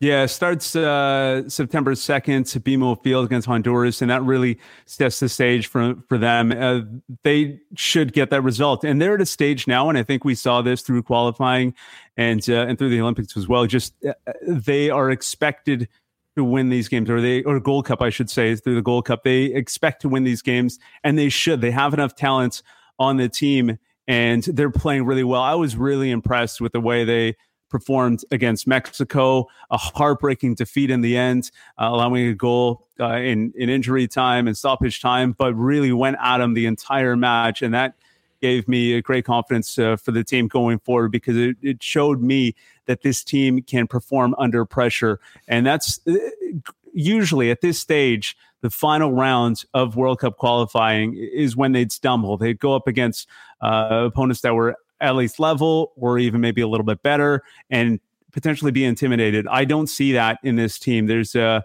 really good calming sense of belief throughout the entire roster and incredible talent coming off the bench as well. So it's really good and encouraging going forward because they believe they can win. And I think that's the most important thing, right? So there's no doubt in their mind now when they go up against the United States, they go up against Mexico, Honduras even, and they feel like they can win and they can compete and they go at them. So they don't play tentatively. And that's, I think, the most exciting thing about this team in those upcoming matches. And that first one, September 2nd, BMO Field against Honduras. The Canadian team, on the women's side is the toast of the country.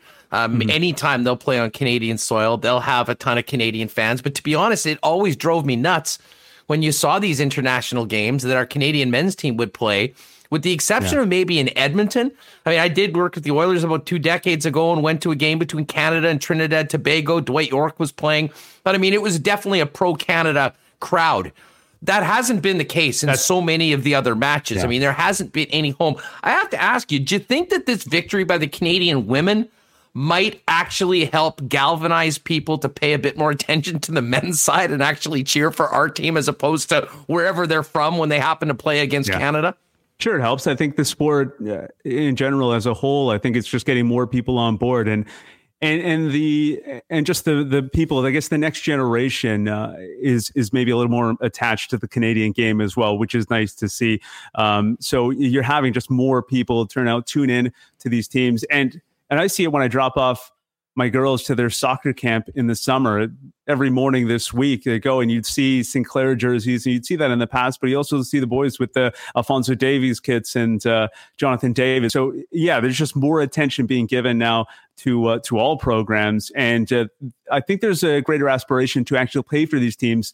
And that wasn't always the case. I think a lot of people would maybe hold out hope if you were a talented player to potentially play for another country. That's not the case anymore. I think everyone's looking to play for Canada and sign up and represent Canada, and that's great to see. Well, it certainly is. Asa Rehman with us here on Winnipeg Sports Talk. Now, Asa, I could talk soccer with you all day, but you're actually involved in a very exciting, and God knows any regular listener knows how much Remus and I are into fantasy.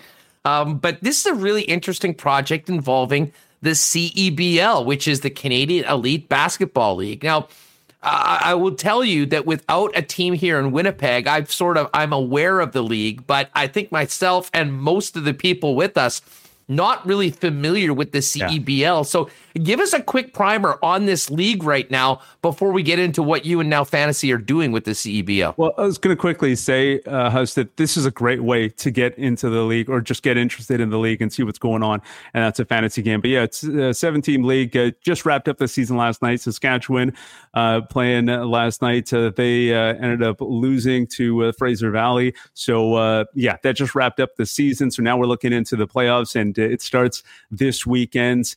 A game on Saturday, game on Sunday. So some exciting action that you can just sign up to the site as well, cebl.ca, and you can subscribe to see the games, the highlights, and really, it's all on the website. You can take in all the information you need on the league. And from what I read, from what I understand as well, Winnipeg's looking to have a team. So, and the league is looking to expand, hopefully, in one of these markets like Winnipeg. And I think it'd be great. I think Winnipeg would be a great spot for the CEBL franchise. So, yeah, we'll. I encourage you to check out the website, and then obviously, if you want to get into the fantasy game, test that out as well. Yeah, so Remo, if you're with us live on the YouTube, you just go into the chat. Remo's thrown out there. It's a fantasy.cebl.ca.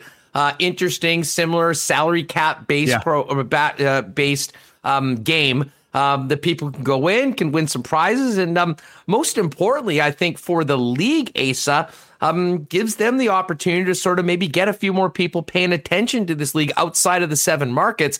And yeah, to your point, I am with you 100%. I mean, I think the basketball community here continues to grow. Yeah. I mean, it's huge at a grassroots level. And it's been a few years since we had the Winnipeg Thunder, the Winnipeg Cyclone here. And, you know, I certainly think with the prominence of the basketball here in Winnipeg, as well as coast to coast, there's a big market for it. Of course, people in Winnipeg will realize probably the biggest challenge right now is availability of a building. Ever since the Manitoba Moose came to Winnipeg, the amount of dates that are taken during the hockey season with both the Winnipeg Jets and the Moose is significant, making it very difficult to squeeze other events or certainly a full schedule in. And until the Ice get that building built that they have announced, I'm not sure where it's at right now, we don't really have a secondary building, so that probably is the challenge. But as far as the market goes, really across Canada, basketball continues to grow. And, I think the potential for this league is really exciting going forward.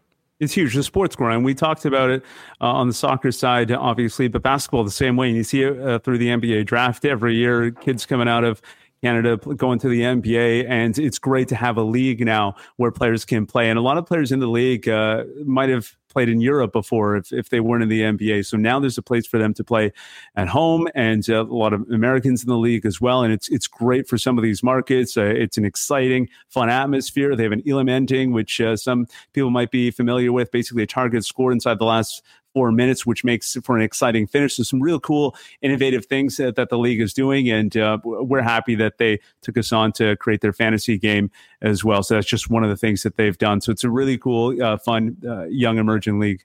I shouldn't be shocked. Our girl Taylor, who is the president of the Logan Stanley fan club, a mainstay with us every day, just dropped in. I absolutely love the CEBL. Nice. Let's go Rattlers. So she's even got a team already. So Taylor, will we maybe be getting some tips from you on our picks for the CEBL fantasy?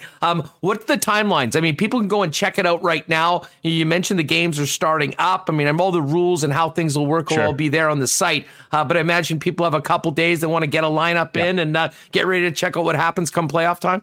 Yeah. It's a quick rundown. Basically, you got till the weekend, till that first tip off to get your team in. It's really easy. Go to the website, fantasy.cebl.ca, and you start building your team right away. You're picking your favorite 5, your Fab 5, if you will, 2 guards, 3 forwards, staying under that cap, just like a DFS league would require you to do. And then you hope for the best. And you compete for prizes, top prize for each round, so through the quarterfinal, the semifinal, and the final stage, and then an overall winner as well. So you're competing with everyone else that's signing up for the game, and it should be a whole lot of fun. Should be pretty competitive. Already over 100 people signed up, so that number continues to go up, and we're pretty excited about that. Well, I think this will be a great way to introduce our Winnipeg Sports Talk audience to the CEBL while we wait to see if maybe in the future a team might come to Winnipeg. Asa, always love having you on the program, man. Thanks so much for doing this. You be well, and let's catch up again soon. Sounds good, Huss. Thanks so much. Great stuff. You can give him a follow on Twitter at Asa Rehman, ASAREHMAN. long time working with One Soccer, Fox Soccer here in Winnipeg, and now out on the West Coast working with Now Fantasy. Great friend of the program, and great to have Asa on with us today on Winnipeg Sports Talk. All right, it has been a great show. Murat, Zach Collaros, Asa Rehman.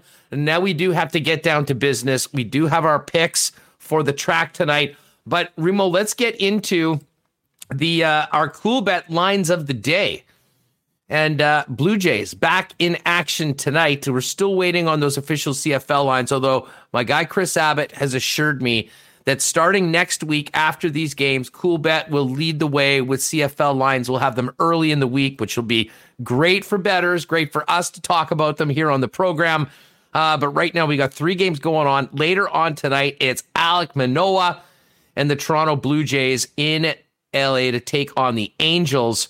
The Jays minus 175 favorites. Now, I'm going to point you, Remo, if you can, go to the front, the main page. Just click on Cool Bet right at the top. And then if you go down on the left side, you'll see there's MLB. You go down. Then there's also, or actually you're up on the top, the Lock Shop Boosted Odds Parlay. So if you're not familiar with the Lock Shop, I make a pick, Dusty makes a pick, and Chris Abbott makes a pick, and we put it together on a parlay. We've won 2 in a row. We're looking to go 3 in a row. Now, the picks for today, I am on the Cubs, who are a big favorite. I'm on the Brewers, who are a big favorite against the Cubs, who have traded away all their players. Chris Abbott is riding Alek Manoah on the first 5 innings, line, money line, Blue Jays to win the first 5 innings. And Dusty's on the Elks. Now, this is a bit of an insider tip for you all. We put this odds out originally, and the line for the Brewers was, ESPN was posting about 150, 160, and it was off the board at CoolBet. And we gave it to the odds makers. They always put the odds together, and then they boost it. Well, the original odds was plus 220, which they boosted to plus 300. But then once we saw what happened to the Brewers line, which went down to minus 270, this is by far the best value we have ever had with a boosted odds parlay. If you put these 3 together, and again, the Elks money line isn't even out, but it probably is in and around minus 165. We're probably looking at a parlay that would be about plus 180. We're getting plus 300 on this one. So if you haven't bet at CoolBet before, you can always use the promo code WST. You will get a 100% bonus up to $200 on your first deposit. If you're already a cool bettor, just simply go there. If you want to ride with us on an amazing boosted parlay, it's plus 300. Got to get in before these games start tonight. And fingers crossed, Brewers will win. The Jays will win in the first 5. And then we'll be in a situation with a plus 300 ticket that if you're worried about the Elks, you can back the Alouettes on the money line and make a profit on either side. So very excited about this. We're hoping to go 3-0, but I was especially excited when I saw what the boosted number was because I think they maybe made, what does they say in a Monopoly, error in your favor? I think that's the way it is. So if you want to get in on that, it's the Lock Shop Boosted Odds Partner Parlay. I'm in on it. And once I realized what the line was, I have to admit, I doubled down during the Lock Shop. Again, check out Lock Shop on the podcast. Search Lock Shop wherever you get your podcasts. We're putting those out on Wednesdays for the month of August, and then back to 2 times a week once the NFL gets going a little bit later on. There is quite a bit of tennis going on as well. Bianca Andreescu with the big win yesterday. Today, I do believe that we've got Denis Shapovalov playing. He's a minus 250 favorite against Francis Tiafoe a little bit later on. That one will certainly be on the tube. So certainly lots going on right now at the on the tennis courts north of the border in both Montreal and Toronto. Again, all the odds available at coolbet.com, and we should have the official CFL lines, I'd imagine, tomorrow for CoolBet. But Bombers apparently looking at some other books in and around a 6.5 point favorite. To be honest, I think I like Toronto and the points in that. I do like the Bombers to win this game, but I think that this will be this isn't going to be a walkover for the Bombers. I think the Argos are going to come and, McLeod, Bethel, Thompson, Remus, as we remember from 2019, sort of bit of a number on the Bombers when they were going into that little bit of a slump mid-season. And MBT, despite how bad the team was overall in 2019, has shown that he can move the football and throw touchdowns. And now that he's getting pushed by Nick Arbuckle, I think that quarterback competition in Toronto bodes very well for the chances of the double blue going forward. So I think we're going to have a hell of a football game on Friday night. And I think I'm actually going to take the points with the Argos and the Bombers on the money line. Yeah, let's see if the Bombers can stay fired up. No banner unveiling. But you look at how the Bombers just dominated Hamilton. I mean, 6 points. That is an elite offense. I'd like to think that they can do that to the Alouettes, although they're improved. Not to the Alouettes. The Argos, they're improved. Eric Rogers, Tavares Daniels coming over from Calgary. Ricky Collins Jr. was the big star last game. So what do they got? John White running the ball. I think I would maybe lean the Bombers, but I'm not sold. I'm not sold on the Argos. The one team I think is going to bounce back is the team that lost to the Argos in Calgary. I know they had some issues with receivers coming in and out of the game. The Calgary they don't like to lose to the Argos. They hadn't lost in a while. I think I am on Bo this week for a bounce back win against BC, who's starting. They say that they're starting Nathan Rourke at quarterback. We'll see what Mike Riley has to say about that. Once kickoff starts. You got it. Hey, by the way, I know what many of you, if you're listening on the podcast, we were talking about all the great merch at Royal Sports and, the Canadian soccer gear and everything else. I do see, shout out to Greg, who is in the chat right now. Fingers crossed that our new era Winnipeg Sports Talks hats are coming in. We know they're very busy. Lots going on right now on the new era side of things, but we're counting down the days. Hopefully we'll have those soon. As soon as we have them, you'll know about it and you'll be able to pick them up. We'll probably have some, I would imagine, over at Royal. If people want to pop in there and we're not doing a big run on them, but, depending on how things go out the gate, certainly looking forward to do more. I know many people have asked about the hats coming soon. In the meantime, we still have the opportunity to get a hoodie or a t-shirt or a tank top like our boy Gitch is doing.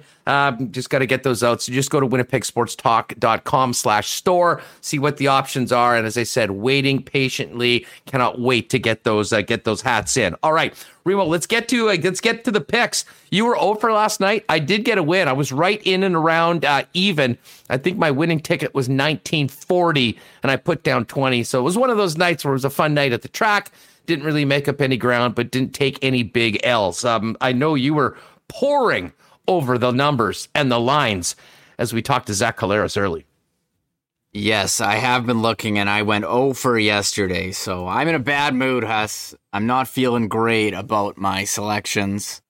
At least how I've done. I'm still confident in my abilities. Believe in yourself, Remus. Believe in yourself. We're going to turn this bus around one way or another. And I'm doing a 4 Quinella. I was close. My boy Drizzy, who I picked to win yesterday, finished second. So it's not like my picks are that bad, but they just haven't won. Race 4, 3-4 Quinella, Eddie Forever, Gold Buyer. I'm on that one. Race 5, an 8-3 Quinella, Valid Thor, Empirical Data. The data says to pick that horse. That's what I'm reading. Race 6. Another 8-5. I got Stone Cafe and Flash of Glory. And race 7. I apparently I like horse 8 tonight. That seems like I'm not. When I just picked 3 8s, all in a row. That's I don't know how I feel about that.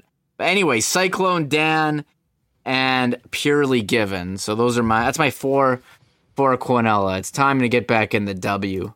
Nice, and I like that you started with race 4, went 4, 5, 6, 7. This is sort of like betting the West Coast slate of hockey games. You're kind of get in, put the kid to bed, and watch the later races. I have slow pitch playoffs tonight, so wow, I'll come home playoff game in the Jewish Men's Slow Pitch League. That's right. Is this game number 1? This is we're in the wild card do or die elimination game. We're defending our back-to-back titles, looking for a three-peat this year. Pressure. Didn't expect to be in the wild card game, I bet. No, we've kind of, when we've won the regular season, it hasn't worked out well. So I think the last couple of years we actually have had to win these wild card games to advance to the best of 3. So we've been here before, so I'm not too worried. We've been here before. I like it. We're a team, Huss, that we kind of we like to cruise through the regular season and hit our stride in time for the playoffs. That's how we've done it the last couple. Hit it tonight. There's no tomorrow if you guys don't get the W. Yes. My picks, I'm going to kind of do the opposite of Remus. I'm going to start off with the first few races and, who knows, hopefully you win a couple and maybe then sprinkle on the final few. Starting off with race number 1, it's a short race. There's 6 horses and kind of going a little chalky, but trying to take the top 2 for a Quinella. We've got Nothing But a Blur is horse number 2, and Mr. Fallon, horse number 4. So we'll go with the 2 for Quinella. We're going to put down a couple of triactor boxes. It's a $6 bet. On race number 2, we're going to go with Sea Myrtle, Valente, horse number 3, and Catalina Dreamin', horse number 5. I'm going to pop that in for a $6 triactor box, and we're going to do the same thing on race number 3 with horse number 2, Miss Imperial, horse 3, DARPA, and horse number 4, Cypress Point. Going into number 4, we can both be winners. I know you had Gold Buyer in on your parlay, Remus. I'm taking Gold Buyer to win. It's horse number 4. And because you always got to bet Otani before, I'm going to take Otani. I'm going to bet Otani to show in race number 5. He's scratched. Whoa! Yeah, he's got scratched. There you go. Well, he's been scratched since I looked it up. I was doing it off the program. So I will have to figure out something else, or maybe I'll just jack up those for one of those, put another couple bucks on one of those first 4 bets. But those are the selections for today. Again, the track is open. If you have your proof of vaccination, you can head down there with the family, hang out outside, get some food, put the toonie down on some tickets and enjoy the races. And again, reservations are available at the Terrace Dining Room. Incredible food at Assiniboine Downs if you're looking to really make a night of it. Great thing to do as well. And if you're a VLT player, VLT's open 9 a.m. to 12:15 a.m. Man, really, this has been an awesome show in the middle of the week. And I got to tell you, very much looking forward to tomorrow's program where we will debut. I hope to do this on the reg, depending on how much availability our guest has. But CFL fans will know the name Nick Kowalski, very sharp young mind here in Winnipeg, doing some great work on the CFL, was a former intern with us back at the old station. Nick has been killing it, and he killed it in week number 1 of the CFL, and we're going to hopefully get some insight and some Nick's picks tomorrow, getting ready for week 2 in the Canadian Football League. He'll join us as well. We'll also be talking to Matt Calvert, who just hung it up after an incredible NHL career. So the Manitoba native is going to join us. We'll also have more on the Winnipeg Jets coming out of the Neil Pionk contract signing and what that means for Andrew Kopp and the rest of this offseason. So it should be a big show. And then, of course, Friday, Bombers game day. We'll have tons on the blue and gold and the double blue. But as I've said a couple times, so excited to welcome Olympic gold medalist. God, that sounds awesome. Desiree Scott, Winnipeg's own, to the program on Friday. It's just getting better day by day, Remo. Can't wait for the next couple days heading into the game on Friday night. Yeah, very exciting stuff. We're going to head to CFL Week 2, so I want to hear what Nick has to say, and it'll be right in time before I have to lock my DraftKings picks. If you want to play CFL DraftKings, I know there's like 4 spots left in our league. You and I are in it. We got to get our selections in. Oh, yeah. I'm glad you mentioned that. Yeah, folks, if you haven't reserved a spot already in the contest, we're at 36 out of 40. So it's going to fill quickly. Maybe if you want to just drop that link in the chat for people that are there. If not, if you are a DraftKings player and you're listening on the podcast, you can hit us up on Twitter. Just let us know your DraftKings handle and we'll get you an invite. But the bottom line is what you want to do on the reg is just go to our Winnipeg Sports Talk League and see I'm not sure why we don't able to send out notifications like we used to before. It's very frustrating, but the good thing is we're working around it. We filled it in week number 1, and it looks like we're going to fill it in week 2 even earlier than we did before. So who knows, if we keep having great turnouts, we may be able to expand it to 50 or more going forward. But it'll be a 40-person contest this week again. We are in. There's 4 spots left. Yeah. Hey, I want to give a shout out to Levi and Chathus. I guess I had Neil Pionk's new deal in the title. He says Neil Pionk is a boss. His dad runs a great hockey camp for the last 20 years in Hermantown. Real nice family. And I don't know, Huss, if you've seen like the Pionk Boys commercial that's been floating around. And he also adds, Pionk boys are all good hockey players. Neil's brother in high school could play at least D1 someday. So could he be another Minnesota Jets selection? That's something to watch for. But yeah, if you missed the Pionk conversation or tune in, go back to the first 50 minutes of the show where it was all Jets for the first 50 minutes. And that was awesome. That was awesome to hear. So we hear everyone saying in Chevy we trust. So great to see. Oh yeah, no. And someone's BA Split brings up the Kevin Weeks video. Do we want to play this? Okay. Well, you know what? Don't play it because we've had a great show. I don't want to get a DCMA because I'm not sure about the copyright for that, but I will direct people. If you just go to my Twitter at Hustlerama, it was a clip. God, this is hilarious.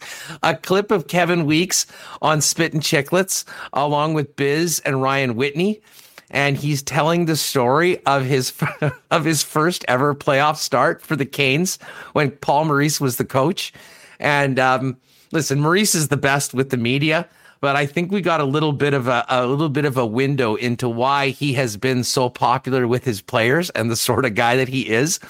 And Weeks' impression of Paul Maurice telling him that he is going to be the starter in the playoffs is absolutely hysterical.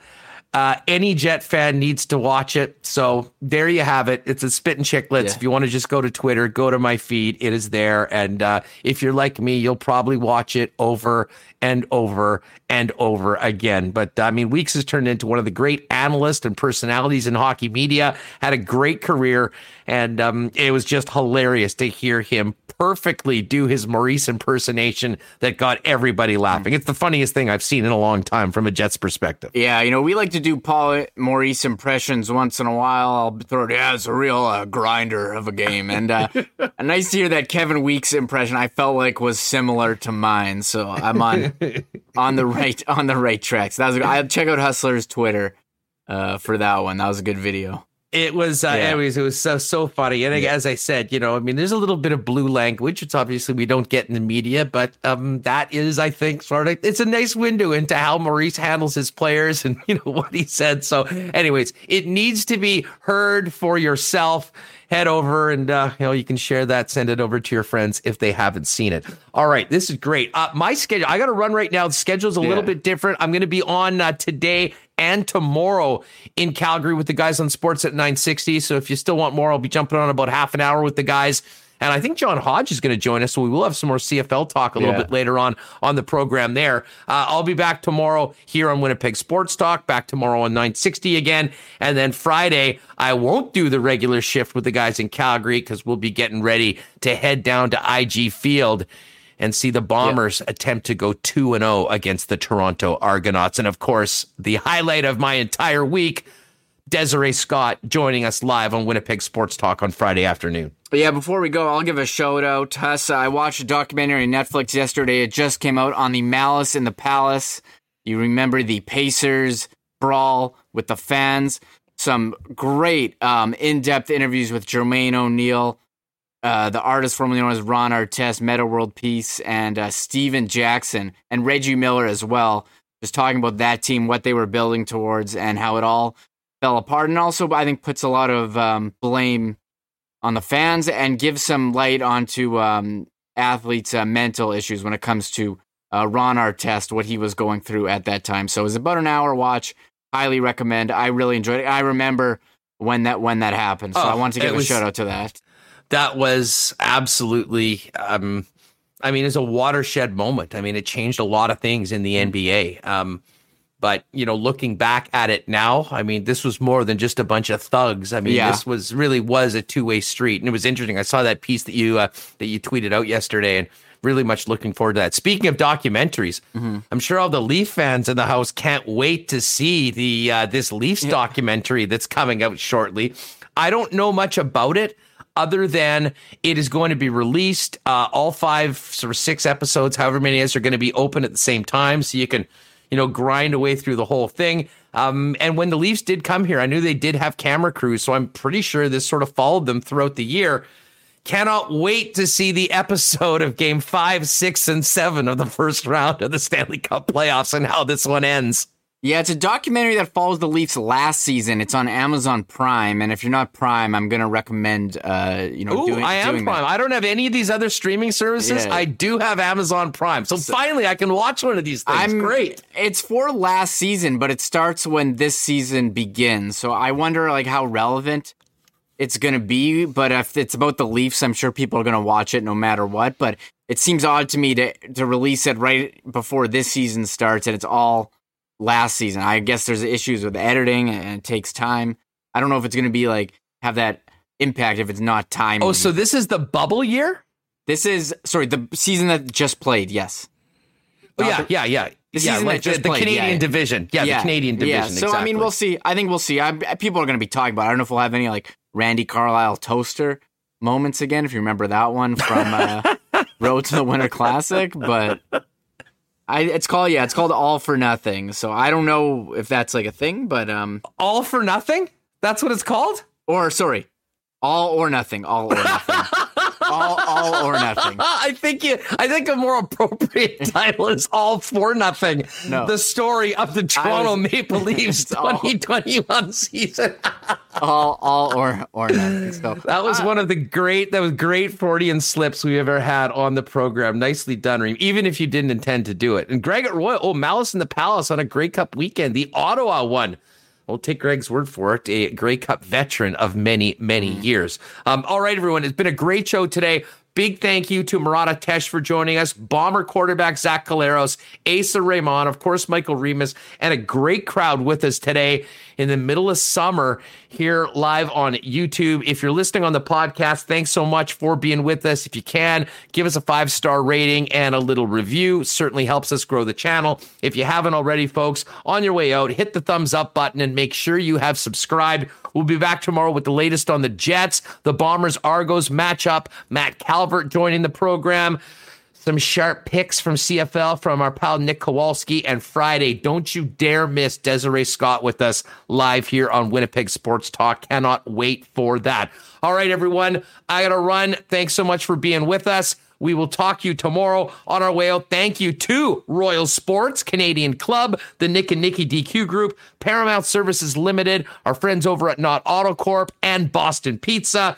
Little Brown Jug, Assiniboia Downs, live racing tonight, don't forget, and Breezy Bend Country Club, and of course, Cool Bet Canada. Still time to get on that Lock Shop Boosted Odds partner parlay at coolbet.com. We'll see you tomorrow, 1 p.m., live on YouTube, and later on in the afternoon in your podcast feed on Winnipeg Sports Talk Daily. Have a great night, everyone. Oh, my God! Oh! Shut it down! Let's go home!